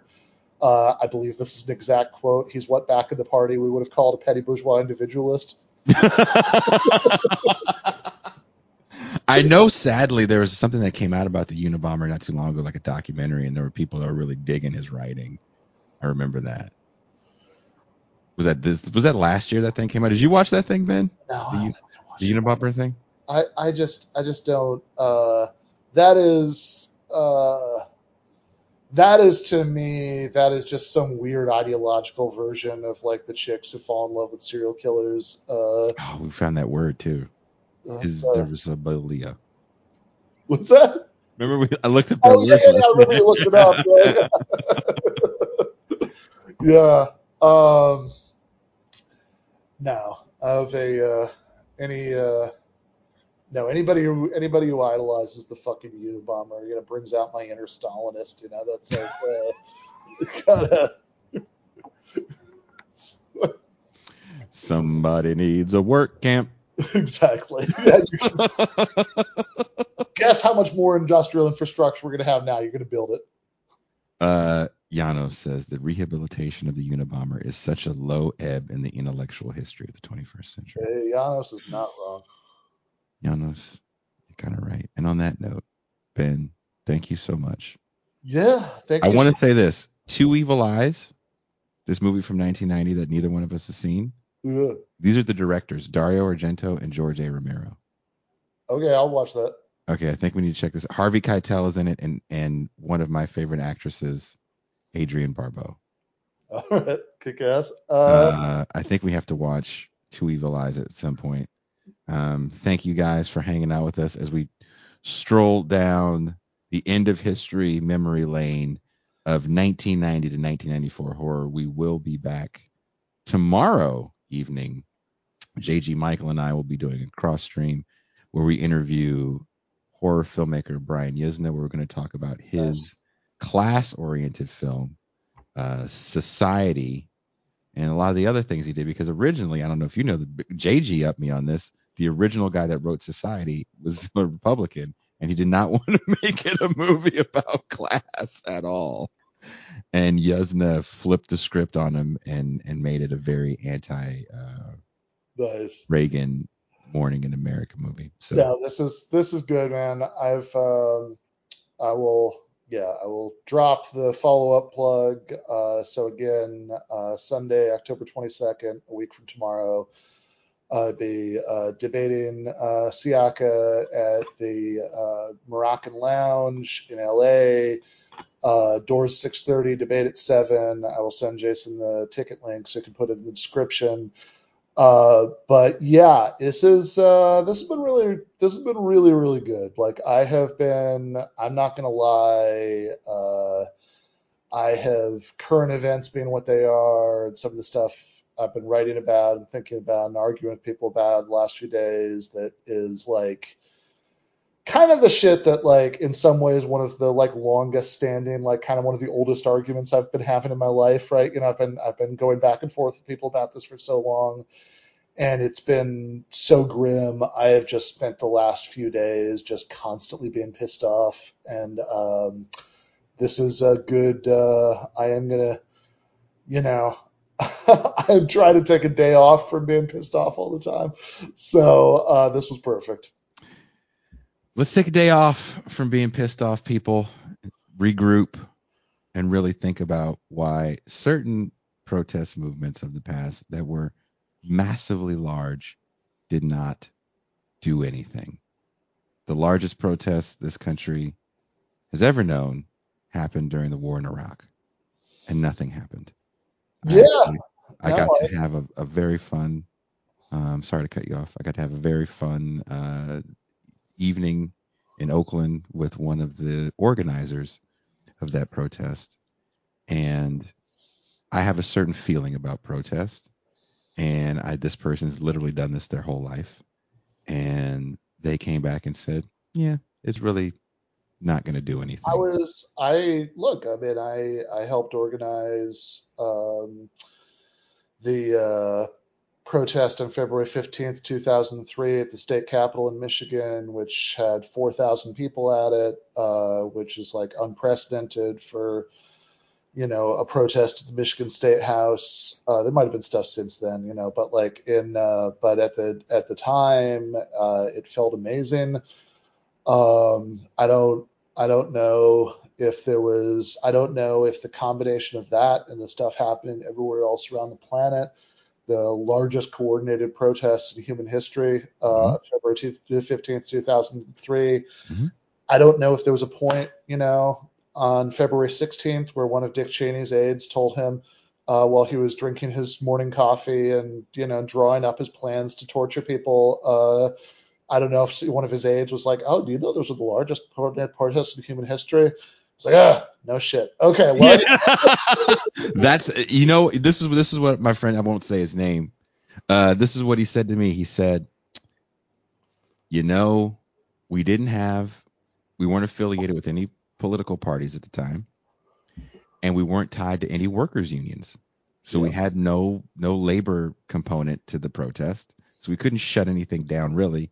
He goes, "We shut down a few ports for a few days, but ultimately that was it. And all power did was wait for us to go home." yeah. I mean, I think that part of the problem is that the goal at that time, like, I just don't know that there's anything we could have done. I mean, short of having that, basically short of having an organized working class that didn't really exist and having a Mm-hmm. connection to it that certainly didn't exist. Short of that, so if there was like a fantasy world where everything was totally different and there could have been general strike, like short of that, I don't know that there's anything the anti-war movement could have done to do the immediate goal, which was to stop that from happening. I mean, like I think the anti-Vietnam War movement ultimately was somewhat successful, and and I think that you know, over the course of time, as it spread into the army itself, and you had all these soldiers refusing orders and shooting their officers if they insisted too hard. That you had enough domestic unrest that actually, I mean, that actually shows up as a consideration of the Pentagon Papers. That it's like, okay, we don't want to, Mm-hmm. we need to keep some people here, Yeah. right, to keep a lid on all of this. I think all of that ultimately did end up leading to the war ending sooner than it would have otherwise. But like the time scale to do something like that is just like on a completely different level than Mm-hmm. like we're going to do something in February 2003 that's going to get Bush and Cheney not to do this in March 2003. And that's, this is like this is the, I'm not going to, I'm not going to start channeling our hospitalized brother Matt Chrisman here, but like this is this is kind of the fundamental tragedy of being really invested in commenting on politics, from the left, right? From the perspective of fighting for a more humane society, that the disconnect between your sense of moral urgency about how bad things are and your actual ability to control the situation is the kind of thing that can drive somebody completely crazy. And that's again, that's why it's good to have spent the last 3 hours talking about 1990s horror movies, because I'm gonna lose my mind if I spend another day, thinking about all of this. Well, don't lose your mind. You have a debate. You have to be ready for the race baiting. Be ready for the race baiting. Remember, both hands up. The race baiting. Go watch. Don't watch any movies I said watch till after the debate. Go watch all black shit. Be ready. Go watch 10 episodes of Good Times. Watch all the Tyler Perry movies. Just be prepared for any of his. It's gonna be it's gonna be a Rocky training montage, except like I'm just watching like the Fresh Prince of Bel-Air. But I'm Apollo Creed. I'm Apollo Creed yelling at you about how you don't want it. You got soft, Burgess. Stop watching black shit after Get Out.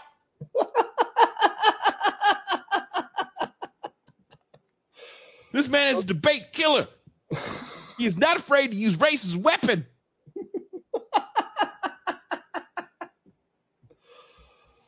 Oh, nice. There's no easy way out. Ben's looking in the mirror, staring into the abyss. There's never and the fucking fight scene montage, the training montage music comes on. Thank you guys for hanging out with us. This was a lot of fun. I will be with Ben October 22nd. I'll try to be as quiet as possible. The last time I did have Kuba with me in the rafters when your thing in New York, and we were talking a gang of shit. It was a lot of fun. I will be back, like I said, tomorrow, definitely Tuesday. We have a great show with the author of Dying for Capitalism. So we'll be kind of back to our more regularly scheduled programming. I guess that's what you guys are used to. Someone asked, are they pivoting the show to be something more pop culture? It's like, remember, this show started off as I'm a musician. I don't know who the fuck you people think I am. But, there's not books behind me. It's tour posters. So, but don't argue with your friends on the internet. It's just the fucking internet. And there's nothing anyone can do, like, individually. And your moral outrage is bullshit. And all the people that are trying to take advantage of that moral outrage, it enrages me. And I think that's selling out. Kind of pandering to really desperate, upset people. So I'm going to keep doing these streams where no one's watching, and we can talk about horror movies and have a good time. Because maybe we need to have a good time for a little bit. And on that note, we are out.